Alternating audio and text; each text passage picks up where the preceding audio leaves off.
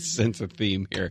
Hey, it's Gary and Shannon. Thanks for downloading, listening to the podcast of the Gary and Shannon Show. Now, if you want to listen to it live, you can do so every weekday from 10 a.m. until 2 p.m. in the greater Los Angeles area on KFI AM 640. Or you can go onto the iHeartRadio app and just type in KFI and listen live, listen to old shows, etc. Make sure that you subscribe not only to this podcast and share it with all your friends, but the pre-post podcast as well, which is bonus content that we can't do on the air for legal purposes. I've tried to be fair to you creatures. Now my patience has reached its end.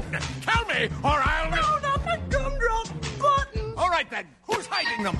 Okay, I'll tell you. Do you know? Gary. The Muffin Man? Gary Hoffman. Yes. Shannon. Tell me if you've seen her. She always bring the racket like Venus and Serena. Shannon Farron. This is about to get weird. Gary and Shannon. Let's begin this new chapter together. And let's start the work right now. It's fine, I go, ooh, maybe there isn't the right way. But at least I won't stray. I don't want to play these games. All I know is I don't ever want to take this wild home. Beating for another. It could be mine to keep. Would you like to hear some baseball trivia? Sure. I thought I'd start off the week with something you enjoy. Yes. On this day, in 1956, Don Larson pitched the only perfect game in World Series history.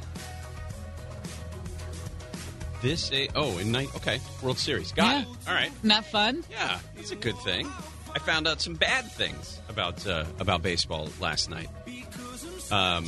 We should really unpack this. Well, this is a huge bombshell in your life. You think you know people. I've known my mom for like 45 years. And last night she told me she's a Dodgers fan. Your mother last night told you last night that she is a Dodgers fan. Well, here's the thing. We're watching the game. We're watching the Dodgers play the Braves, and the Braves go up 5-0. And I was like, this is bad news for the Dodgers. And I said it exactly like that. Exactly like that.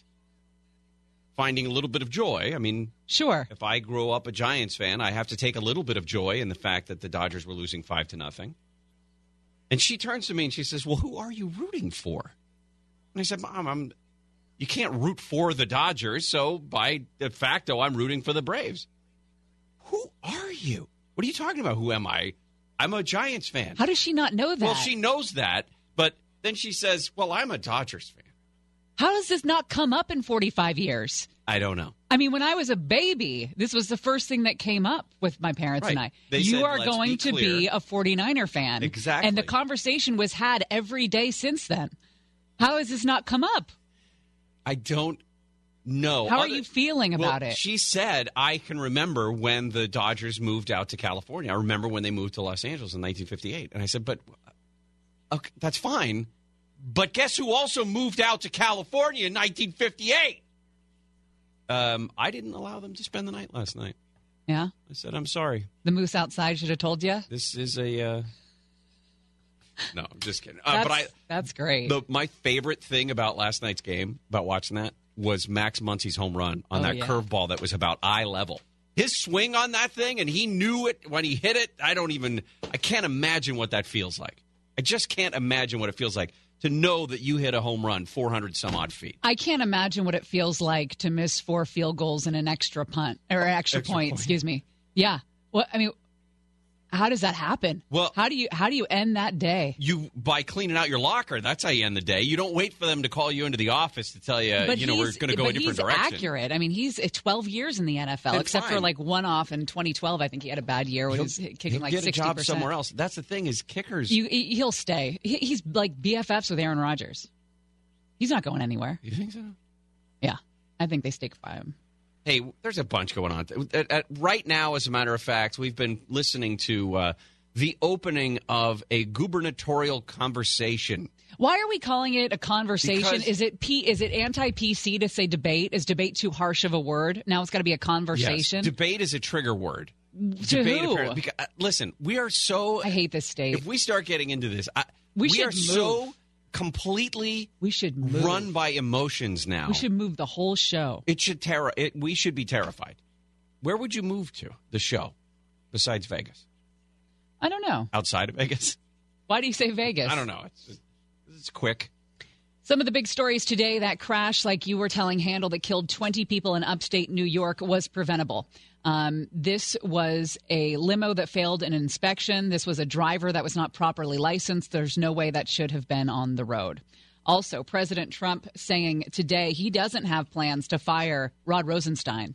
Of course, Rod Rosenstein's job security was on the line when we found out that he may or may not have had conversations about taping the president to expose chaos. I would have loved to have been a fly on the wall for that whole thing. Well, this may be the last day that we say the name Brett Kavanaugh for a while, after a couple weeks of saying Brett Kavanaugh more than we've said Gary and Shannon. Brett Kavanaugh finally confirmed on Saturday, 50-48 vote. He was sworn in immediately as the 114th Associate Justice of the Supreme Court. They're going to do a ceremonial. I think a ceremonial thing tonight is planned at the White House in the East Room, sort of a celebration. Happens at 4 o'clock our time. 4 o'clock our time, because the president right now is in Florida. The actual job, I mean, he gets fitted for the robe and sits in the chair tomorrow and starts hearing arguments before the court. Are there different robe sizes, or is it a one-size-fits-all situation? There's a robe. Mm-hmm. If you're Ruth Bader Ginsburg, Elena Kagan, or Sonia Sotomayor, you have the Dickie, the tatted... The doily? Doily, thank you. Dickie is a little bit more masculine. The doily that hangs out over your robe, and then the Chief Justice, I think, is the one who has the stripes on his robe. How do you get your specific robe? I mean, is it like Scrubs, where you go to, like, there's services that do different designs of scrubs and sizes? That's a good question. You know what, I'm going to...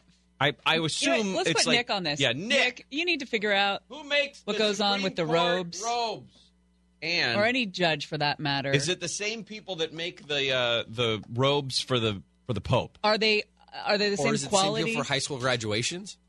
Again, we need to know all I think about. Jostens does it. They do class rings. Oh, they throw in a class. Yeah, ring. they do. They do justice robes also, I think. The couple interesting things that I saw about all of this is that people are more outraged and feel better about their outrage than I've ever seen in my lifetime, and they are saying that outrage is what they're acting as if that outrage is what makes them a good person. And if you could be more outraged about this confirmation to the Supreme Court, then somehow you're morally superior to people who are not outraged by this.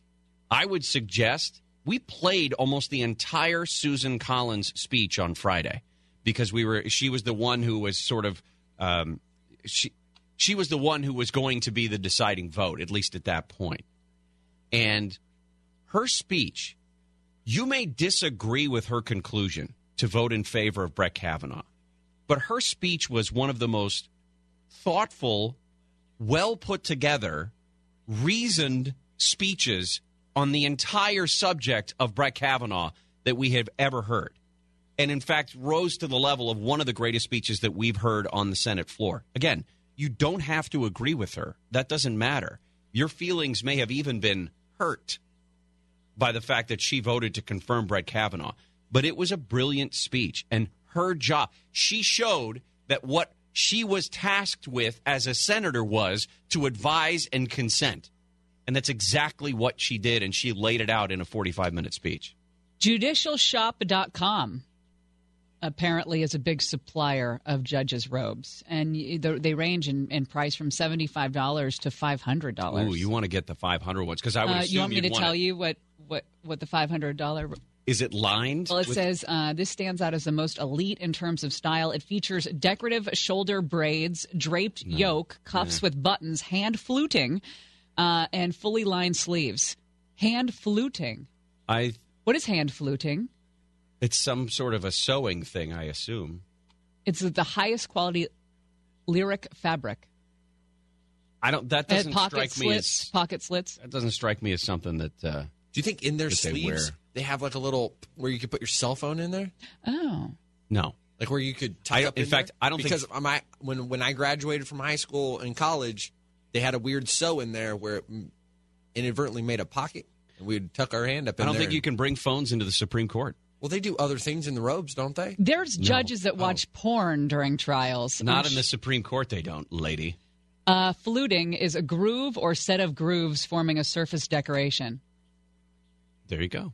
Coming up next. Oh, I wanted to tell you also, I want to play for you just when we come back, what Dr. Ford's lawyer says she wants to do now. Oh, boy.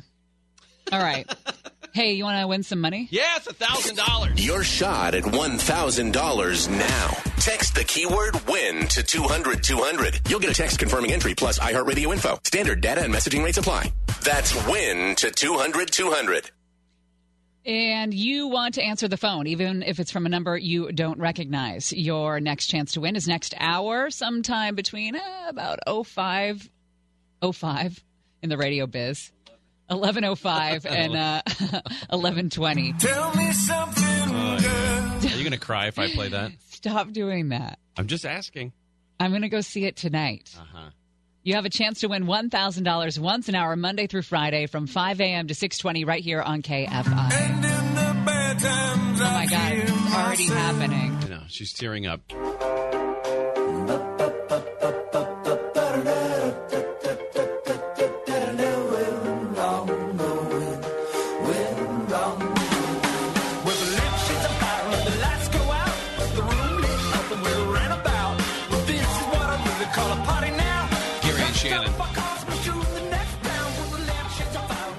Some of the stories we're keeping an eye on, the Brett Kavanaugh confirmation. Obviously, there's going to be an event later on this afternoon in the White House, a celebratory event for Kavanaugh. Dodgers playing again in Atlanta tonight. They still lead that series 2-1. They need to win a third one to move on to the National League Championship Series, take on the Brewers. Other big news today, Gary's mom is a Dodgers fan. And a bad referendum on phone calls coming to us from the Nobel Prizes this year. The first Nobel Prize winner we talked about last week did not answer his phone. He found out from his son who called him. Now we've got another winner in economics. He ignored 2 telephone calls. He thought they were spam. Nobody picks up the phone anymore. That's funny. I mean, it's true. It's like, just text me. I would assume... Please don't call. Please don't burden me with an actual phone call. If you're in the realm of, high-level Nobel laureate type research and work, maybe maybe that first week of October you pay attention. Just, hey, I know that it's not likely, but maybe somebody submitted my name for a Nobel Prize. So maybe I'll just answer the phone all week, just on a whim. Yeah, no, nobody picks up the phone anymore. Either I win $1,000 from KFI or I win the Nobel Prize. Yeah. But I'm going to pick up the phone even from numbers I don't recognize. I just wanted to throw this in there about the Brett Kavanaugh thing. So I saw this Saturday, but I guess the interview itself was done on Friday. Deborah Katz, one of the lawyers for Dr. Christine Blasey Ford, was asked on CNN about any regrets maybe Dr. Ford might have had. Have you heard any regrets from her about coming out the way she did? I don't think she has any regrets. I think she feels like she did the right thing, and this was what she wanted to do, which was provide this information to the committee so they could make the best decision possible. And I think she still feels that that was the right thing to do, so I don't think she has any regrets. One of the things that we've been seeing is Democrats running for Congress on an impeachment platform, suggesting maybe if they can't impeach the president, they're going to impeach his new Supreme Court justice, which is technically possible, but in all reality is never going to happen. But the CNN reporter, I think it was Dana Bash at this point, had asked this lawyer, what does Dr. Ford want? If Judge Kavanaugh becomes Justice Kavanaugh, or even if he stays on the federal bench he's on now, would Professor Ford like impeachment proceedings to begin? Professor Ford has not asked for anything of the sort. What she did was to come forward and testify before the Senate Judiciary Committee and agree to cooperate with any investigation by the FBI. And that's what she sought to do here. So no, she's not going there on impeachment? No. She does not want him to be impeached? No. I really hope they don't trot her out and use her in the midterms. Well, that I thought of this weekend as well. I mean, that's distasteful. How many? We've got dozens of members of Congress in California, or dozens of congressional races in California. Do any of them use her in their campaigns? I hope not, because that would be blatant political whoring. Especially when you go back to the idea this woman wrote a confidential letter to her member of Congress. She said she did not want to do this publicly. Right. And then to be used again by Democrats running for Congress, I think would just be an absolute disservice to her. Hey, I've got something for you. Get it? John Mayer was doing a benefit show last night in Baltimore. And he started singing Shallow from A Star Is Born? No. Lady Gaga. Tell me something, boy. I don't know why you're on a quest to make me cry today. John Mayer. When I started off the show with a bit of baseball trivia to make you happy. Thank you. Okay, so John Mayer last night, he's doing a benefit show in Baltimore when he goes off on a tangent about toxic masculinity. He calls it a BS alpha male contract that's nailed into boys' heads from a young age. He says it should be replaced with a new doctrine focused on respect and sensitivity. John Mayer is saying this? Yes. John Mayer is saying this. He says the sentiment that a man should get an erection at the sight of every woman he wants is crap, and that the so-called trauma men might feel when a woman turns them down is something men have to get over. His new idea on how to raise boys is to teach them the world isn't theirs, and they're definitely not entitled to every woman. You did that on purpose also. Yeah. Okay, well. Little thing I call payback. Okay. Aren't you tired trying to fill that void? Or do you need more? Are you going to see the movie today Yes. or sometime? Okay. Ain't it hard keeping it so Stop it. hardcore? Well, Blake saw A Star Is Born and did not cry. Please stop playing this song. My friend did shed a tear, though. See? Yeah. I looked over at him afterwards. I was like, hey, how was it at the end? It was fun. He's like, there may have been one on my cheek. There may have been one on my cheek. Oh, my gosh. Please. Okay. Please. All right. When we come back, we're going to do this story about the absolute weirdest, craziest limo crash you've ever heard of, where 20 people were killed in one accident in the state of New York. And I'm with you. When I got this alert, I thought it was a mistake. It had to be I thought it was a multiple. typo. Yeah, but they said one limo. But we'll talk about that and why this thing could have been avoided. Gary and Shannon, KFI AM 640. Whoa, whoa, whoa. Climbed the streets and I found my way over. You know I've been so lost in translation, like I'm fighting for truth in Babylon, trying to find my peace in the zone of war. Even when the day comes, even when the day comes, even when the day comes. Gary and Shannon.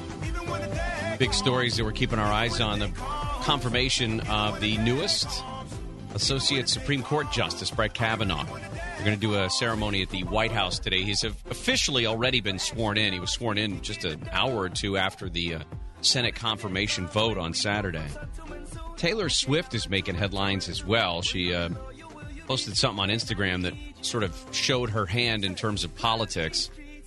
She said that she is going to vote for Democrats in the midterms, and she'd been somewhat reluctant to get into politics in the past, and I don't know what changed about it. Well, money. If you're a star that requires, or your livelihood is all about people spending money on your product, you want to be as non-controversial as possible. That's why you don't get into politics. And then there's a point where you got she was enough. A country star at first. Yeah. You know what I mean? Surprising that she would do this. Right. No, well, but she's not anymore. But she's got the FNU money, so she doesn't need to worry about it. Exactly. Interesting. Well, this is just such a tragedy in upstate New York. 20 people killed in that limo crash over the weekend. These appear to be all young, newly married couples, some with really young kids. One couple killed has a 4-year-old and I think a 2.5-year-old or something. It's just terrible. And the tragedy about this crash is it was absolutely preventable. The driver wasn't properly licensed. The limo should have not been on the road. It failed an inspection last month. It looks like these kids had hired a bus to take them around. I think they were going to breweries and stuff. And they'd done the responsible thing, right? They hired the bus so that they're not driving. Well, the bus broke down. And so I guess the company sent this broken down limo. And before the crash, one of the girls in the limo texted her friend and said, this limo's in really bad condition. We found out the New York Times posted a story just before we went on the air that said that this limo, specifically this car, failed a state safety inspection last month. And I don't know if repairs had been made since then, but we do know that it was in bad condition. The driver is a 53-year-old guy named Scott Lasinicia. He was killed alongside these 17 relatives, friends, and neighbors. And among those 17 who were in the back of the limo were 4 sisters, Allison, Abby, Mary, and Amy. All killed. It was Amy's birthday they were celebrating. I can't imagine. You can't imagine what that is. The other thing is, I assumed limousine, you automatically think that something's going on at night. This was 2 o'clock in the afternoon in the town of Shohari. I'm not sure how you say it. Right about 2 o'clock on Saturday. It's about 170 miles outside of New York City, north, kind of near Albany. And this limo was on State Route 30. It goes through the intersection, blows a stop sign, and strikes a parked Toyota Highlander. Now, this intersection, this site, is notorious for accidents. People have been talking about this intersection for years. One of the women who lives there, Jessica Kirby, she's actually the director of that county store where this happened, the Apple Barrel Country Store. She says, more accidents than I can count. We've been asking for something to be done for years. It went into construction in 2008 following another deadly accident. And after the intersection was redone, they say several tractors have blown past the same stop sign that the limo did on Saturday. Heavy trucks have been banned from traveling on the road.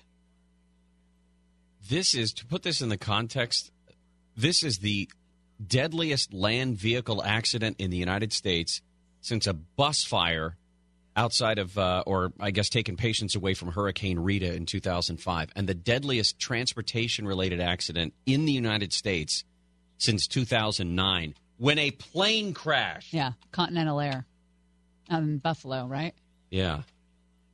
Just absolutely crazy. No information in terms of exactly where the limo came from and the provenance, et cetera, but this was a 2001 Ford Excursion limousine, so very tall, very big. And if you've seen these massive stretches that are done on some of these vehicles, I can't imagine that you're able to keep the integrity of the vehicle intact when you add an extra, 20 feet to the middle of this thing. But this is a horribly sad story with 20 people killed in one instance. And one driver, 17 passengers, and then 2 pedestrians who were at the side of the road at the side of the accident. And that one couple, I wanted to just update that mom and dad died. They're in their early 30s, and they had a 4-year-old and a 16-month-old. Now, no parents. When I got married, the limo that picked us up from the reception to take us to the airport went about 4 blocks and pulled over into a gas station, and the guy rolls down the divider, and he says, "Hey, just so you know, we overbooked. We're still taking you to the airport, but we're going to put you in the other limo." Fine by me. I don't care. I'm just going in the other limo. And around the corner in this gas station was about a 1974 Lincoln limo that was painted baby blue. Yeah, here's the thing. Limos are kind of passé now, right? Like they're all older models that probably a lot of them shouldn't be on the road. Last limo I was in was, I think, at a wedding 10 years ago, and it broke down. We were in Michigan. It broke down heading to the reception. Yeah, you're not seeing a lot of brand new 2017 town cars that are turned into 20-foot stretch limos anymore. Right. Or maybe we're just in the wrong market. I don't know. All right, when we come back, yet again, somebody has to apologize for some stupid tweets that they put out many years ago. This is a woman in her mid-20s who has made headlines, or at least is recognizable, shall we say, because of something that happened last week. Oh, Blake loves this girl. Yeah, Blake's already not in love with her, but he loves her. He thinks she's terrified of her. Terrified? Yes. Because of the smile? I don't know what it is. It's her face scares me. Yeah, it's the upturn on the lips. That might be it. Looks like an automatic Joker smile. Yeah. She seems nice, though. Mm-hmm. I mean, except for the tweets. Yeah. Gary and Shannon will continue. Yeah. I'm in deep with this girl, but she's out of her mind.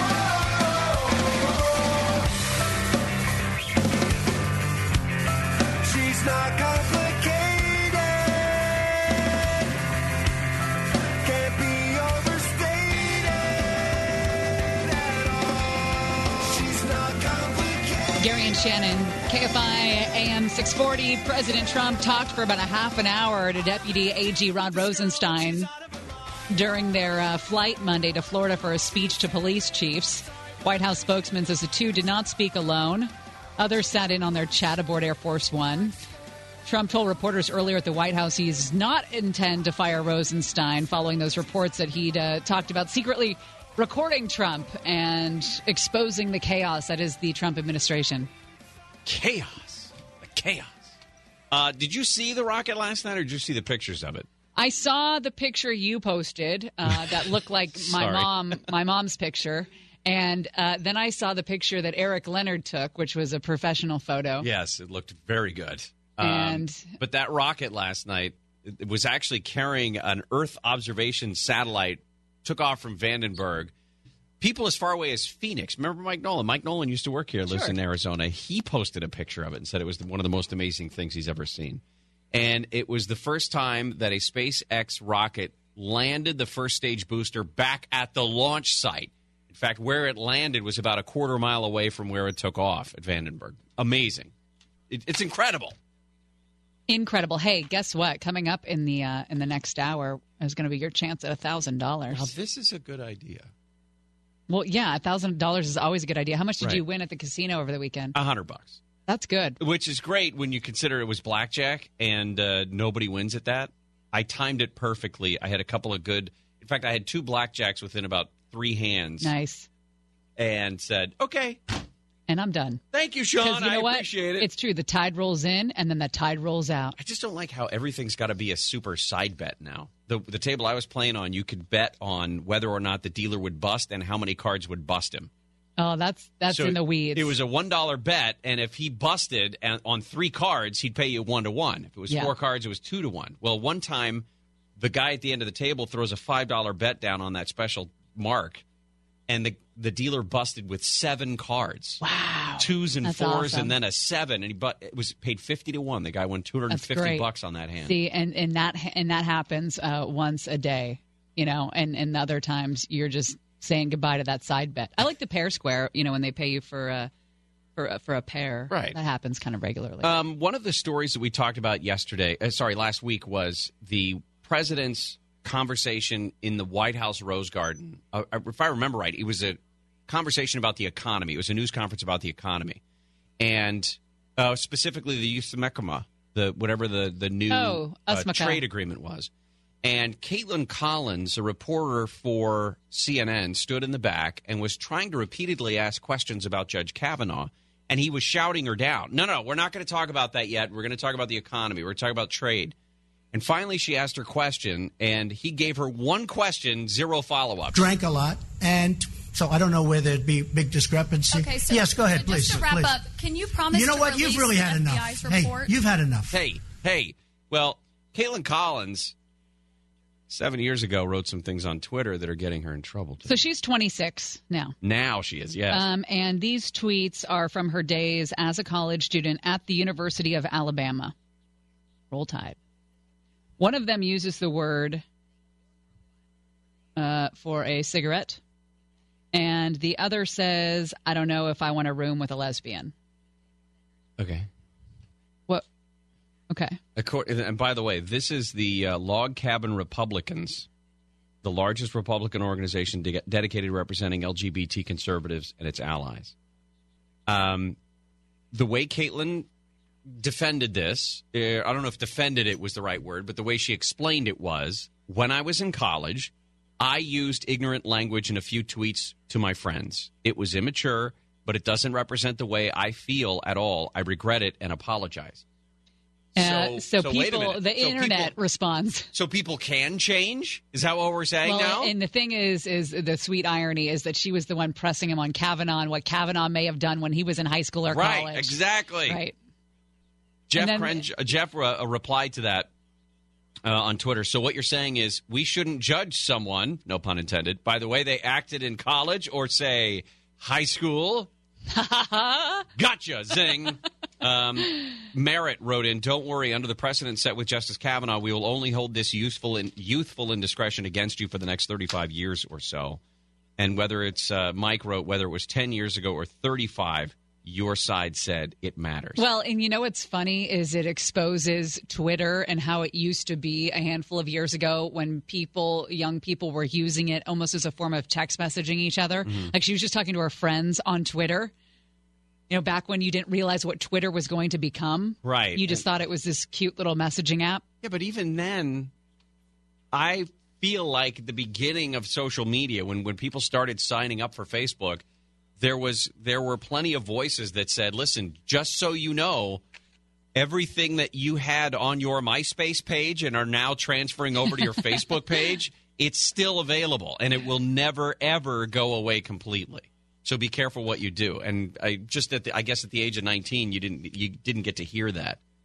But I think this is a great, lovely piece of irony for people who say that CNN is so skewed for one of their own reporters to be caught in something like this. And again, I don't care what she said when she was 19. I don't care. We all said stupid things and did stupid things when we were 19 years old. And we just didn't do it on social media. That's the thing is, how many times have we said this repeatedly? Oh my gosh. So thankful that our lives were not documented on social media. Thank you, Jesus. And Al Gore for delaying your invention. I don't think anyone has ever thanked those two people at the same time. I just had that same thought. I think that was the first time that's ever happened. That's like no one has ever taken a plane ride from Cleveland to London. In the history of those two cities, there is no such thing as a direct flight from Cleveland to London. I am going to conquer a lot of firsts. This is going to be a good couple of weeks for you. Oh, my gosh. It's going to be a mess. Don't forget, when we come back, we're going to try to get into what's going on in this conversation. Don't call it a debate. That's too triggering and microaggressive.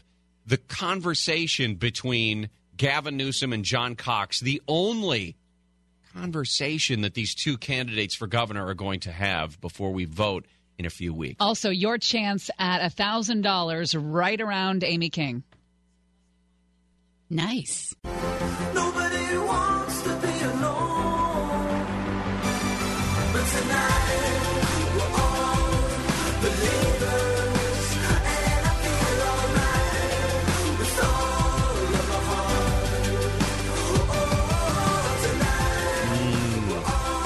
Smells like money. We have $1,000 that we're going to give away. We'll tell you how you can win that coming up in just a few minutes, so don't go anywhere. Sometime between, now and a little about 20 after, we'll tell you how you can win $1,000.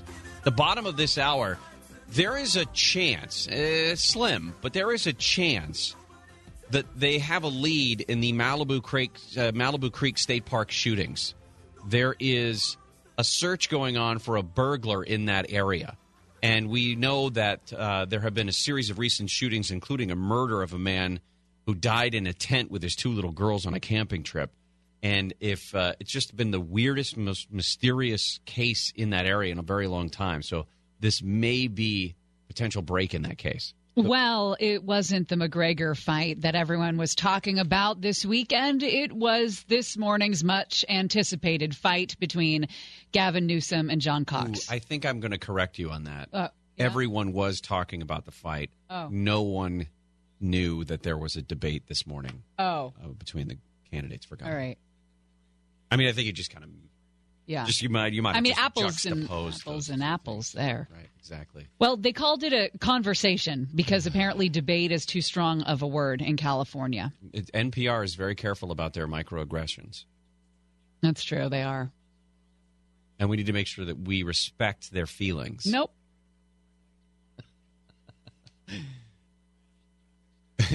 They are so, by the way, the NPR station in San Francisco, KQED, even went so far as to say this will not be a League of Women Voters type of debate with strict time limits on answers and equal time for rebuttals, because we just want it to be a free flow. This is like that's not a joke, by the way. I know. I'm reading that word for word. And the thing is, this is like when you take your kids to school and they go, we don't do grades here. We do more like we're going to send you a list of Kelso's choices, and you tell me what you point to which frog best describes your experience today at school. Like the stupidest, non-judgmental, but also zero measurement stuff that goes on. In keeping with the forum format, it will be a conversation directed by the moderator, KQED Politics and Government Senior Editor Scott Schaefer. Oh, man. I can't wait to hear Scott Schaefer. You know what his middle name is? Ambien. Wow. You hit hard. Sorry. It was that John Mayer story that got you going. Why did you do that to me? Well, did it get heated? Well, yes. I don't know, heated is the right word. Here's one question, which, by the way, should never be asked in a governor's conversation. Today's Brett Kavanaugh's first full day on. Time out. Stop. If I'm John Cox, I say, first of all, sir, Ambien, there's two things going on here. Number one, he is a Supreme Court justice. What the hell does the governor of California have to say about a Supreme Court justice? That's exactly the answer he should have given. It's two, completely irrelevant what the thought of somebody running for governor in California thinks. Everybody knows it's Indigenous Peoples Day, or whatever they call it in D.C. He's not at work today. He doesn't hear arguments until tomorrow. If anything, today he's getting fitted for the wig and the robe, and that's it. That's all. And beer. And a beer. A beer? Well, he likes beer. I know. I like beer. But just one. How many beers do you think Brett Kavanaugh had over the weekend? I don't know if he had any. How many beers are in the East Room for this celebration? 0. No beer. No, I would just do champagne. Just to be safe. Because everybody likes champagne. Today's Brett Kavanaugh's first full day on the job at the Supreme Court. And both of you have young daughters. You have 4 daughters. Oh, time out! My daughters are off limits, Scott. Can we stop making this a referendum on women and daughters growing up? We're talking about one thing that may have happened in 1982 to one guy and one girl. All women are good, and all men are bad. That's the way Scott Schaefer should have put this question, and then just said, expand on that. Sorry. Was younger. But I'm wondering, what do you think is such a bitter confirmation battle? A lot of women are concerned what it means for, reproductive rights and that sort of thing. What's your takeaway from what happened? I mean, what would you tell your daughters if they ask you or have a conversation with them? Oh, my God. Conway. You know what?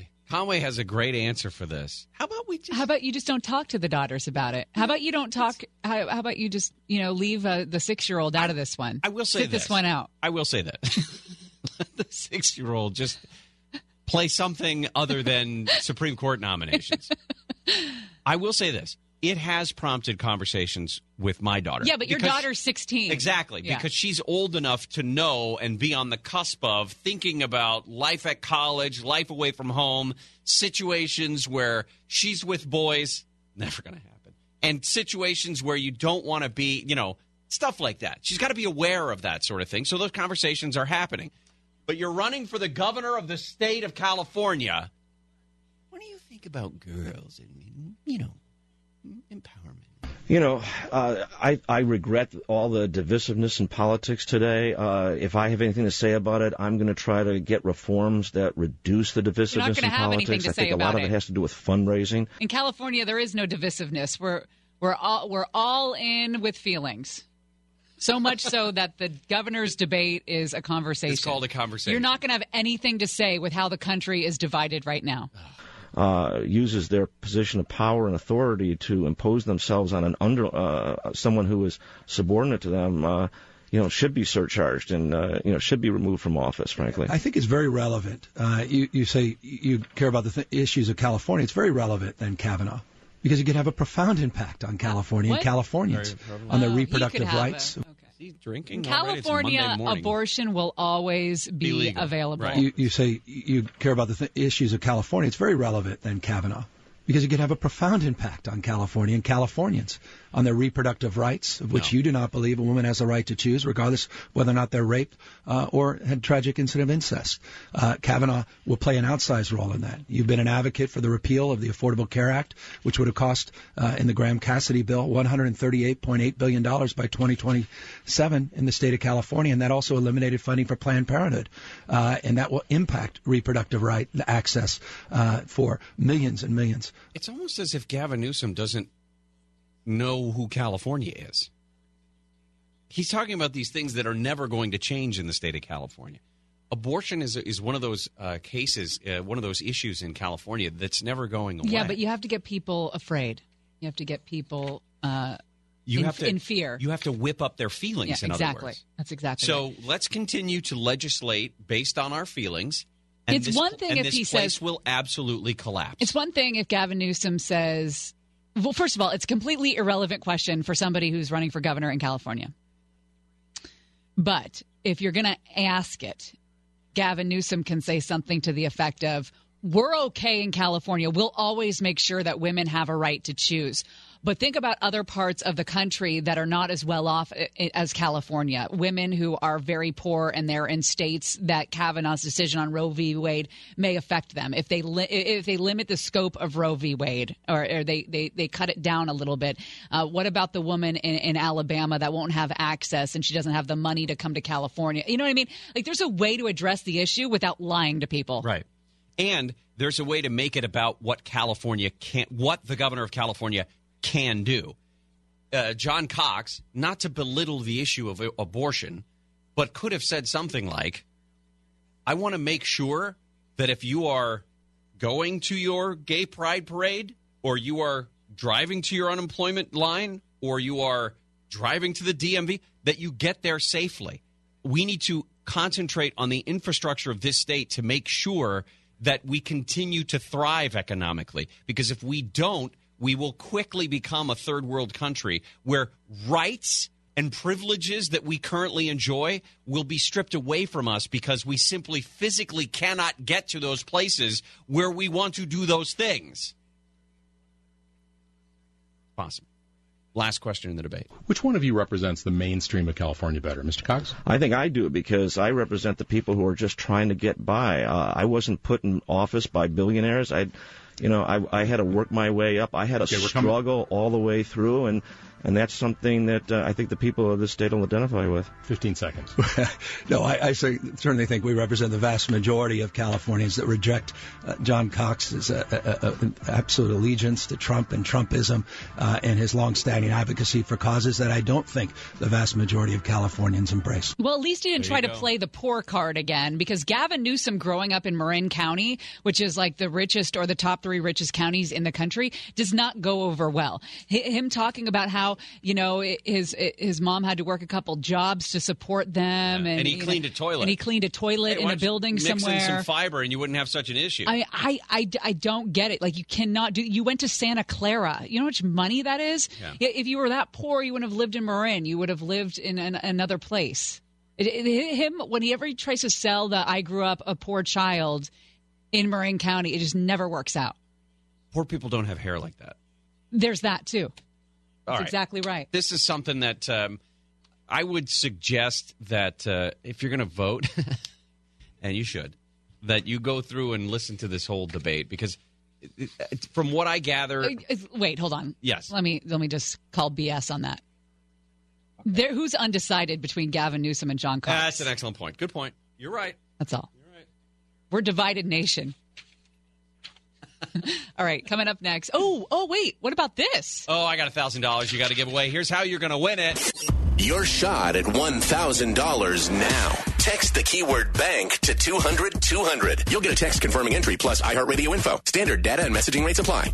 That's bank to 200-200. Got to answer that phone even if it's from a number you don't recognize. It's either us telling you won $1,000 or a Nobel laureate telling you also won the Nobel Prize. Your next chance to win is probably an hour from now, sometime between 12:05 and 12:20. You got a chance to win $1,000 once an hour, Monday through Friday, 5 a.m. with Jonesy and Wake Up Call nice and early in the morning, all the way through the first hour of that Conway show at 6:20 tonight. My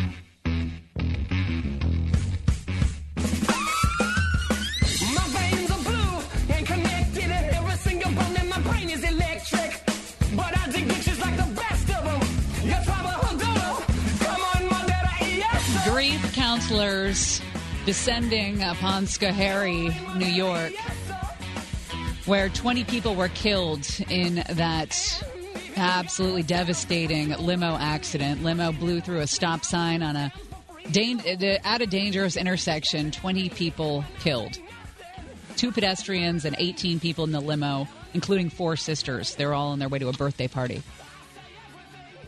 One of the things that's been floating around the outskirts of this governor's race between John Cox and Gavin Newsom is that even Gavin Newsom is now suggesting that San Francisco is getting a little gamey. Oh, really? Yeah. Even he knows things are getting a little too permissive when it comes to, defecation on the streets, et cetera. Oh, well, that's good. What's his plan? Nothing. Are we going to go back to punishing people for crapping on the streets, or no? No, because we can't hurt their feelings. One of the other things in San Francisco is that the sheriff's department there is going to let an inmate decide whether they want to be released at night or in the morning, because we want to ensure inmate safety. By the end of this month, county jail inmates in San Francisco will be able to waive their rights to release for up to 16 hours or until normal business hours under this new policy. So we can't keep them in at all because our prisons are overcrowded, our jails are overcrowded. But we're going to allow them to stay in because, God forbid, they get hurt when they leave jail. David Turpin and Louise Turpin back in court. Yes, this is the married couple who was starving, beating, and having their 12 children live in their own feces for years. These two have about 36 felony charges against them each. Now, they were both in court because there was a request made by Louise Turpin. Louise Turpin's defense attorney had requested that she be allowed to attend a mental health diversion program. She had been recently diagnosed with histrionic personality disorder, and this attorney argued that the disorder caused Louise to be controlling, and brought up the fact that a psychologist who diagnosed her said that her actions are motivated by this disorder. The judge said, "Screw you. No, you're a terrible human being. As a mother and as a human, you have failed." No, I don't know if that's what he said. That's what I would have said if I was wearing the robe. Yes. And we can order you a robe. You know what? I think I would like that. You want a robe? Not just the camouflage Snuggie that you wear around here? I guess that would suffice. That's probably the more appropriate version of the robe. The attorney was claiming that this disorder was causing her to be controlling. The UC Riverside Department of Psychology professor, Dr. Aaron Park, said the disorder itself is rare. This disorder, histrionic personality disorder. It's rare to treat. It's rare. It's difficult to treat. And it's marked by 2 big things: excessive emotionality and a need for attention. You know anybody like that? We're going to need a team of psychologists to spend the week here at KFI. Could you imagine? Because I think we could hand out a diagnosis of this to at least everyone on the air. Target-rich environment is what they refer to that. Target-rich environment. Excessive emotionality and a need for attention. They are uncomfortable without attention and have very shallow emotionality. That's the whole staff. How does that happen that we all work in one place together? That's even some guys down the hall. Yeah, this is unbelievable. I mean, that's the whole floor, really. So the judge denies this request. And you know what? None of us have a house full of kids sitting in their own feces, the last time I checked. Not for a good 16 years or so. That was the last time there was anybody sitting in feces in my house. So she's been granted. Louise's attorney said that she had been granted the treatment. It could have been delayed. It could have delayed the trial for up to 2 years. The judge said, no. Charges against her could have also been dismissed. No. The judge said none of that's going to fly. So the trial readiness hearing, the next real big event in this ongoing Turpin case, is going to be November 30th, when they get a chance to describe for the judge, both attorneys, or attorneys on both sides, I should say, get to describe where they are in terms of readiness for the case. It was a year ago. Remember, it was January when one of those girls escaped, and we were introduced, unfortunately, to the Turpin family. All right. I don't understand how that disorder leads a mother to starve her children for a couple decades. Come on, he's a defense attorney. I don't know how that... Defense attorney has to try something. Yeah, I think he could have done better. I think I would have picked a different disorder to trot out there. All right, when we come back, the latest on the Malibu Canyon search, they are looking for a potential suspect, an armed man in the area where a guy was killed in his tent a few months back. We'll talk more about that when we come back to the Gary and Shannon Show.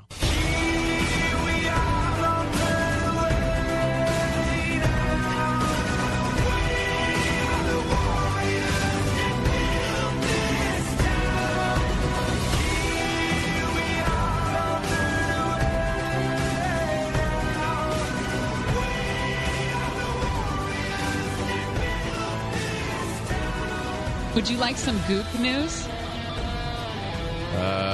Let me check my email first. Okay.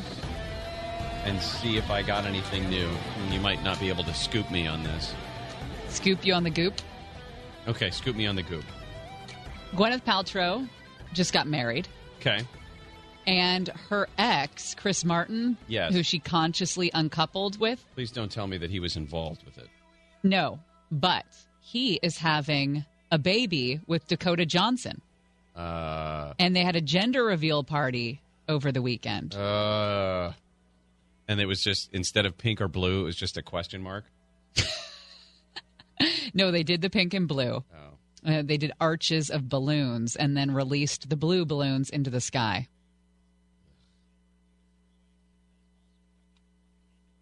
How did they know? Well, they went to... Nope. No? Wait, you don't if know. you release the blue, does that mean it's a boy, or does that mean, like, hey, we kept the pink so we have a girl? We're letting go of the blue. Yeah. TMZ thinks they're having a boy. Okay. Well, TMZ is pretty but old-fashioned. I had the same question as you did. Whoop-dee-dee scoop. Goop. Now, get it? Yeah. That's too bad. The president is in Florida today, and on his trip aboard Air Force One, had a nice and probably very relaxing 30-minute conversation with the Assistant Attorney General, Rod Rosenstein. You know, just catching up, see how things are going. I'm amazed that the conversation between those two guys didn't happen 2 weeks ago when we first heard about the potential that Rod Rosenstein was at least floating the idea, and a lot of people have said it was joking anyway, but floating the idea of wearing a wire to try to catch the president in something nefarious. And like we have said all along, I'm sure that conversation has happened numerous times amongst people in Washington. Yes. And some of it was serious. Right. For some people, they like really Omarosa. think that's going to... Right. They really think that's going to happen. And others are like, oh, what do you want me to do, wear a wire? Right. And we all kind of have at least one person like that in our lives where it's like, oh, wouldn't it be great to get that guy on tape being himself? Are we going back to our personality disorder, the histrionic personality disorder? Yeah. Saturday was a big day in Malibu Creek State Park. There were sheriff's deputies, more than a dozen of them, very specially trained deputies who were looking for somebody that fit the description of a rifle-toting burglar that was spotted in the area a week ago. Now, it seems like overkill. More than a dozen sheriff's deputies, 3 helicopters for a burglar. But this is the same area where the dad was killed, 35-year-old Tristan Baudet, shot to death in his tent back in June while camping with his 2 daughters. And when we saw that story, we found out that there had been several of these shooting incidents, whether it was people who found bullet holes in their vehicles or reported hearing gunshots throughout Malibu Creek State Park. And this was the first one where somebody was actually killed. Now, the genesis of this search over this weekend, was that last Sunday, on September 30th, there was a burglary suspect. There's an unoccupied office on Mulholland Highway in Calabasas, and surveillance video showed a guy carrying a rifle burglarizing that unattended, unoccupied office. So about 1 o'clock, there was a park worker there on Saturday who reported a suspicious man approaching him who looks like that burglary suspect. Yeah, didn't have a weapon this time, but may have matched the description of the burglar from Sunday. It's not just the murder of Tristan Boudet, too. There was a string of similar break-ins and unsolved shooting incidents in the same area over the last couple of years. Sheriff's Enforcement Bureau deputies used a helicopter to bring in a bunch of surveillance gear, tactical items for this search. They called it off at nightfall when it became too dark. And deputies were keeping hikers out of the area because, you don't want to get shot by the SWAT team if you're out for a hike in Malibu. Detectives say that the burglary suspect has not been linked to the shooting, but they are considering it a possibility. They say they have not ruled it out, and went on to say that this person may be a transient living in the park. This might be somebody living off the land over there. Well, and I wonder if we're going to see this ramp up because we know this is an issue, because we know on Tuesday there was a big manhunt in the canyon for whoever it was that broke into that water treatment plant but wasn't found. And then on Tuesday night, some people in the area reported hearing more gunfire. So if there's a suspicion that this is someone who's not well, for example, and we're starting to see the behavior ramp up, potentially more violent behavior, then there's going to be a priority put on this. Maintenance worker at the Tapia Park about a mile south of the campground encountered somebody who matched that description of that armed commercial burglar, the one we're referring to from Saturday. And that's when this guy apparently asked the park worker for a ride out of the canyon because he said there were so many police in the area. Thankfully, the park worker, this maintenance guy, knew that was not a good thing, left that guy there and called police. So, but they have not found anyone or anything specific, at least that they haven't told us yet. So. And there's no popular area around there, up there, to go shooting or anything like that? You mean what would explain the gunfire? Yeah. No, if that was the case, I would assume that the people who live in the area would hear it on a regular basis. Oh, that's true. So it wouldn't be out of place for them to hear it, a couple pops snap off in the middle of the night, but who knows? Yeah, well, they'll probably be back out there searching this week. Good. Yeah. Coming up next, police. It's a tough time to be a policeman, isn't it? I don't understand. I would say so. Yeah. You've got to deal with people thinking that you have just signed on to risk your life every day and put that badge on so that you can racially profile people. Yeah. And the fentanyl. This fentanyl that could thing kill you it's by just touching it. Changing the way people have to do their jobs. Police officers are being required now to train in how to stay away from the potential life-ending fentanyl that's all over the place. We'll do that when we come back. I sure hope so. You sure hope so? Yeah. Okay. I mean, it's not happy, but it's definitely not as sad as like A Star Is Born or something. Tell me something, girl. I can't wait to see this Are movie. you happy in this modern? Are you happy Don't in this ruin it. modern world? Oh, so good. I had a friend who saw it, and she said, I just had to sit there and cry for a couple minutes when it was over. Yep, that's going to be me. Or do you need more? It doesn't sound like that, Gary. Else you're searching for. Bradley is pushing a little. I don't think so. I think he great. sounds wonderful. Big You fan. watch your mouth. In all the good times, I find myself longing Stop it. for change. Gary and Shannon. Amy, what's up? And in the bad times, I feel Brett Kavanaugh is preparing for his first cases.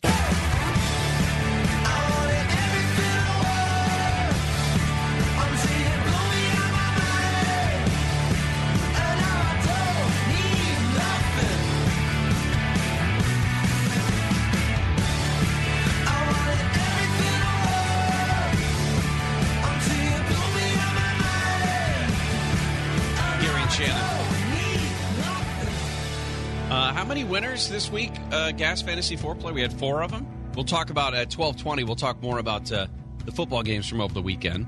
See how things went yesterday on the sidelines, the Raiders-Chargers game. Pretty well. By the way, funnest thing for me to see on Sunday is Phillip Rivers having fun.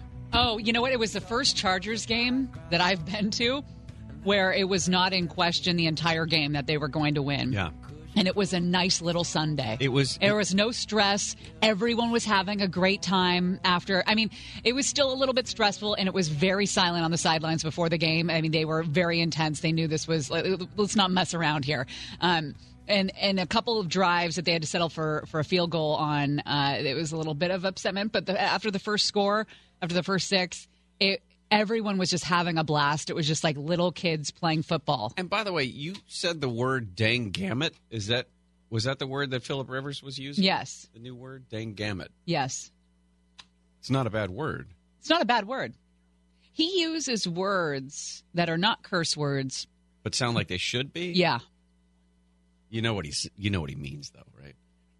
Yeah. The top of the hour, we're going to get into all of our what's trending stories. We also have an opportunity, by the way, for you to win $1,000. We'll tell you how you can do that between 12:05 and 12:20.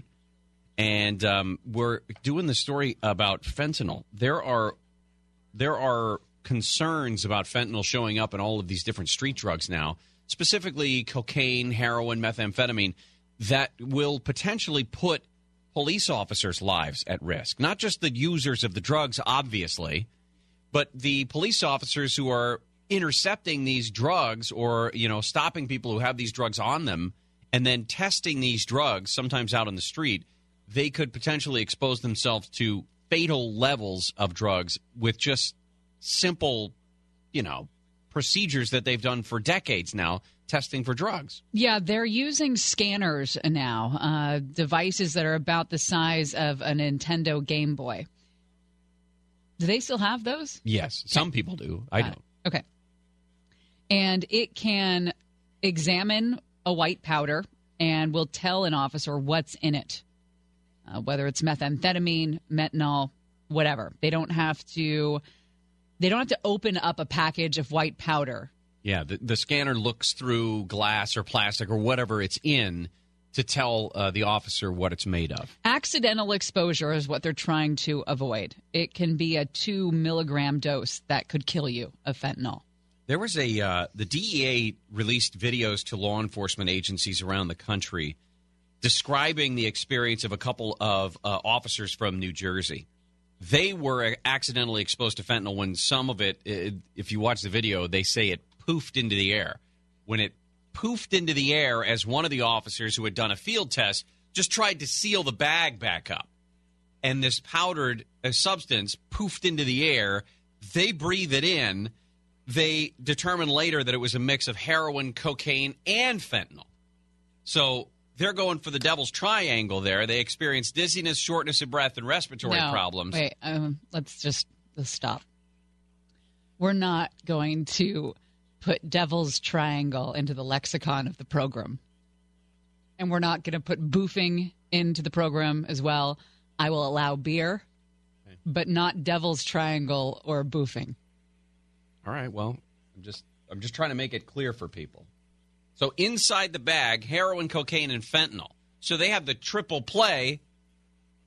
Is that acceptable, triple play? Sure. They have the triple play of drugs, and both of them start experiencing ridiculously high heartbeats, respiratory problems, shortness of breath, dizziness. And one of the officers even says, I thought I was going to die. And the DEA urged any law enforcement officers who come in contact with fentanyl or a fentanyl compound to take them directly to a lab and get yourself to a hospital. Gosh, could you imagine that feeling? When the symptoms start to take effect and you don't know how long you have to get to a facility, and you could be on your way out right there. Right there. Did you get on the phone? That's just terrifying. Well, among other things, so we talked about that little handheld device that can scan Those aren't stuff. cheap either. They're about $22,000 a pop. Yeah, so you're going to find very few of them available. Some of the law enforcement agencies have one per agency or maybe two. The other things that they've been doing is instructing officers in some cases to not field test these drugs. If you have a suspicion, bring it back to the station house, because in the station house, what they're doing is using glove boxes. Imagine... I'm trying to think. Like a premature baby, right? That's in an incubator, and the nurses can only treat the child by putting their hands through those gloves because they can't handle the physical contact because the potential for cross-contamination, whatever it is. That's basically what you would do is you'd put whatever substance you have in that glove box and use those so that you are protected against anything if it should poof out. I said poof. But those are all different ways that they're doing it to try to protect law enforcement officers from potential fentanyl exposure in the event that some of these people are out there mixing fentanyl with their heroin, because I guess that's the way that we're doing things now. Coming up next, we have catch up for you. We'll catch you up on everything everyone is talking about this morning. Also, fantasy foreplay recap. We had some big winners this week. Should be good. And your chance at $1,000 is coming up right around. Tell me something, boy. Wow. Aren't you tired trying to fill that void? Or do you need more? How did she do, Blake? Can you not tell me anything else about the movie? That would be great. When did I tell you anything? Well, he's asking for more information. I'm asking how Lady Gaga anything. performed as an actress. Well, I would like to watch the movie for myself and not have you spoil it. Ain't it hard keeping it so hardcore? She's a great singer. I'm falling. Your chance at $1,000. In all the good times I find Right around myself Amy Kim. longing for change.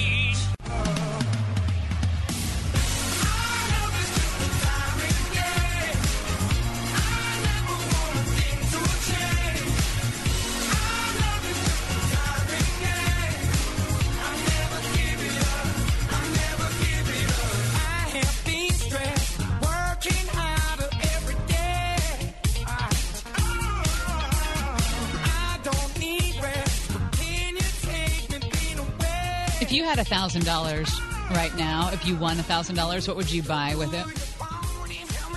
Right now? Right now. I would invest it. You would? No, I don't know. $1,000. Tickets to a game. Okay. And airfare. Okay. I'd go. How about this? I'd go watch a game in Milwaukee. That's what I would do. Oh, really? I'd use $1,000 and I'd go take a friend and go watch a game in Milwaukee. That's what I would do. Ever been to Milwaukee? No. They've got beer there. They have a lot of beer. Mm-hmm. I like beer. I mean, it's good. I like beer. When we come back, we're not going anywhere. But coming up later, I should say, we're going to give away $1,000, and you can buy that beer in Milwaukee with your $1,000. What else is going on? Time for What's Happening. Well, we are out of inventive hurricane names.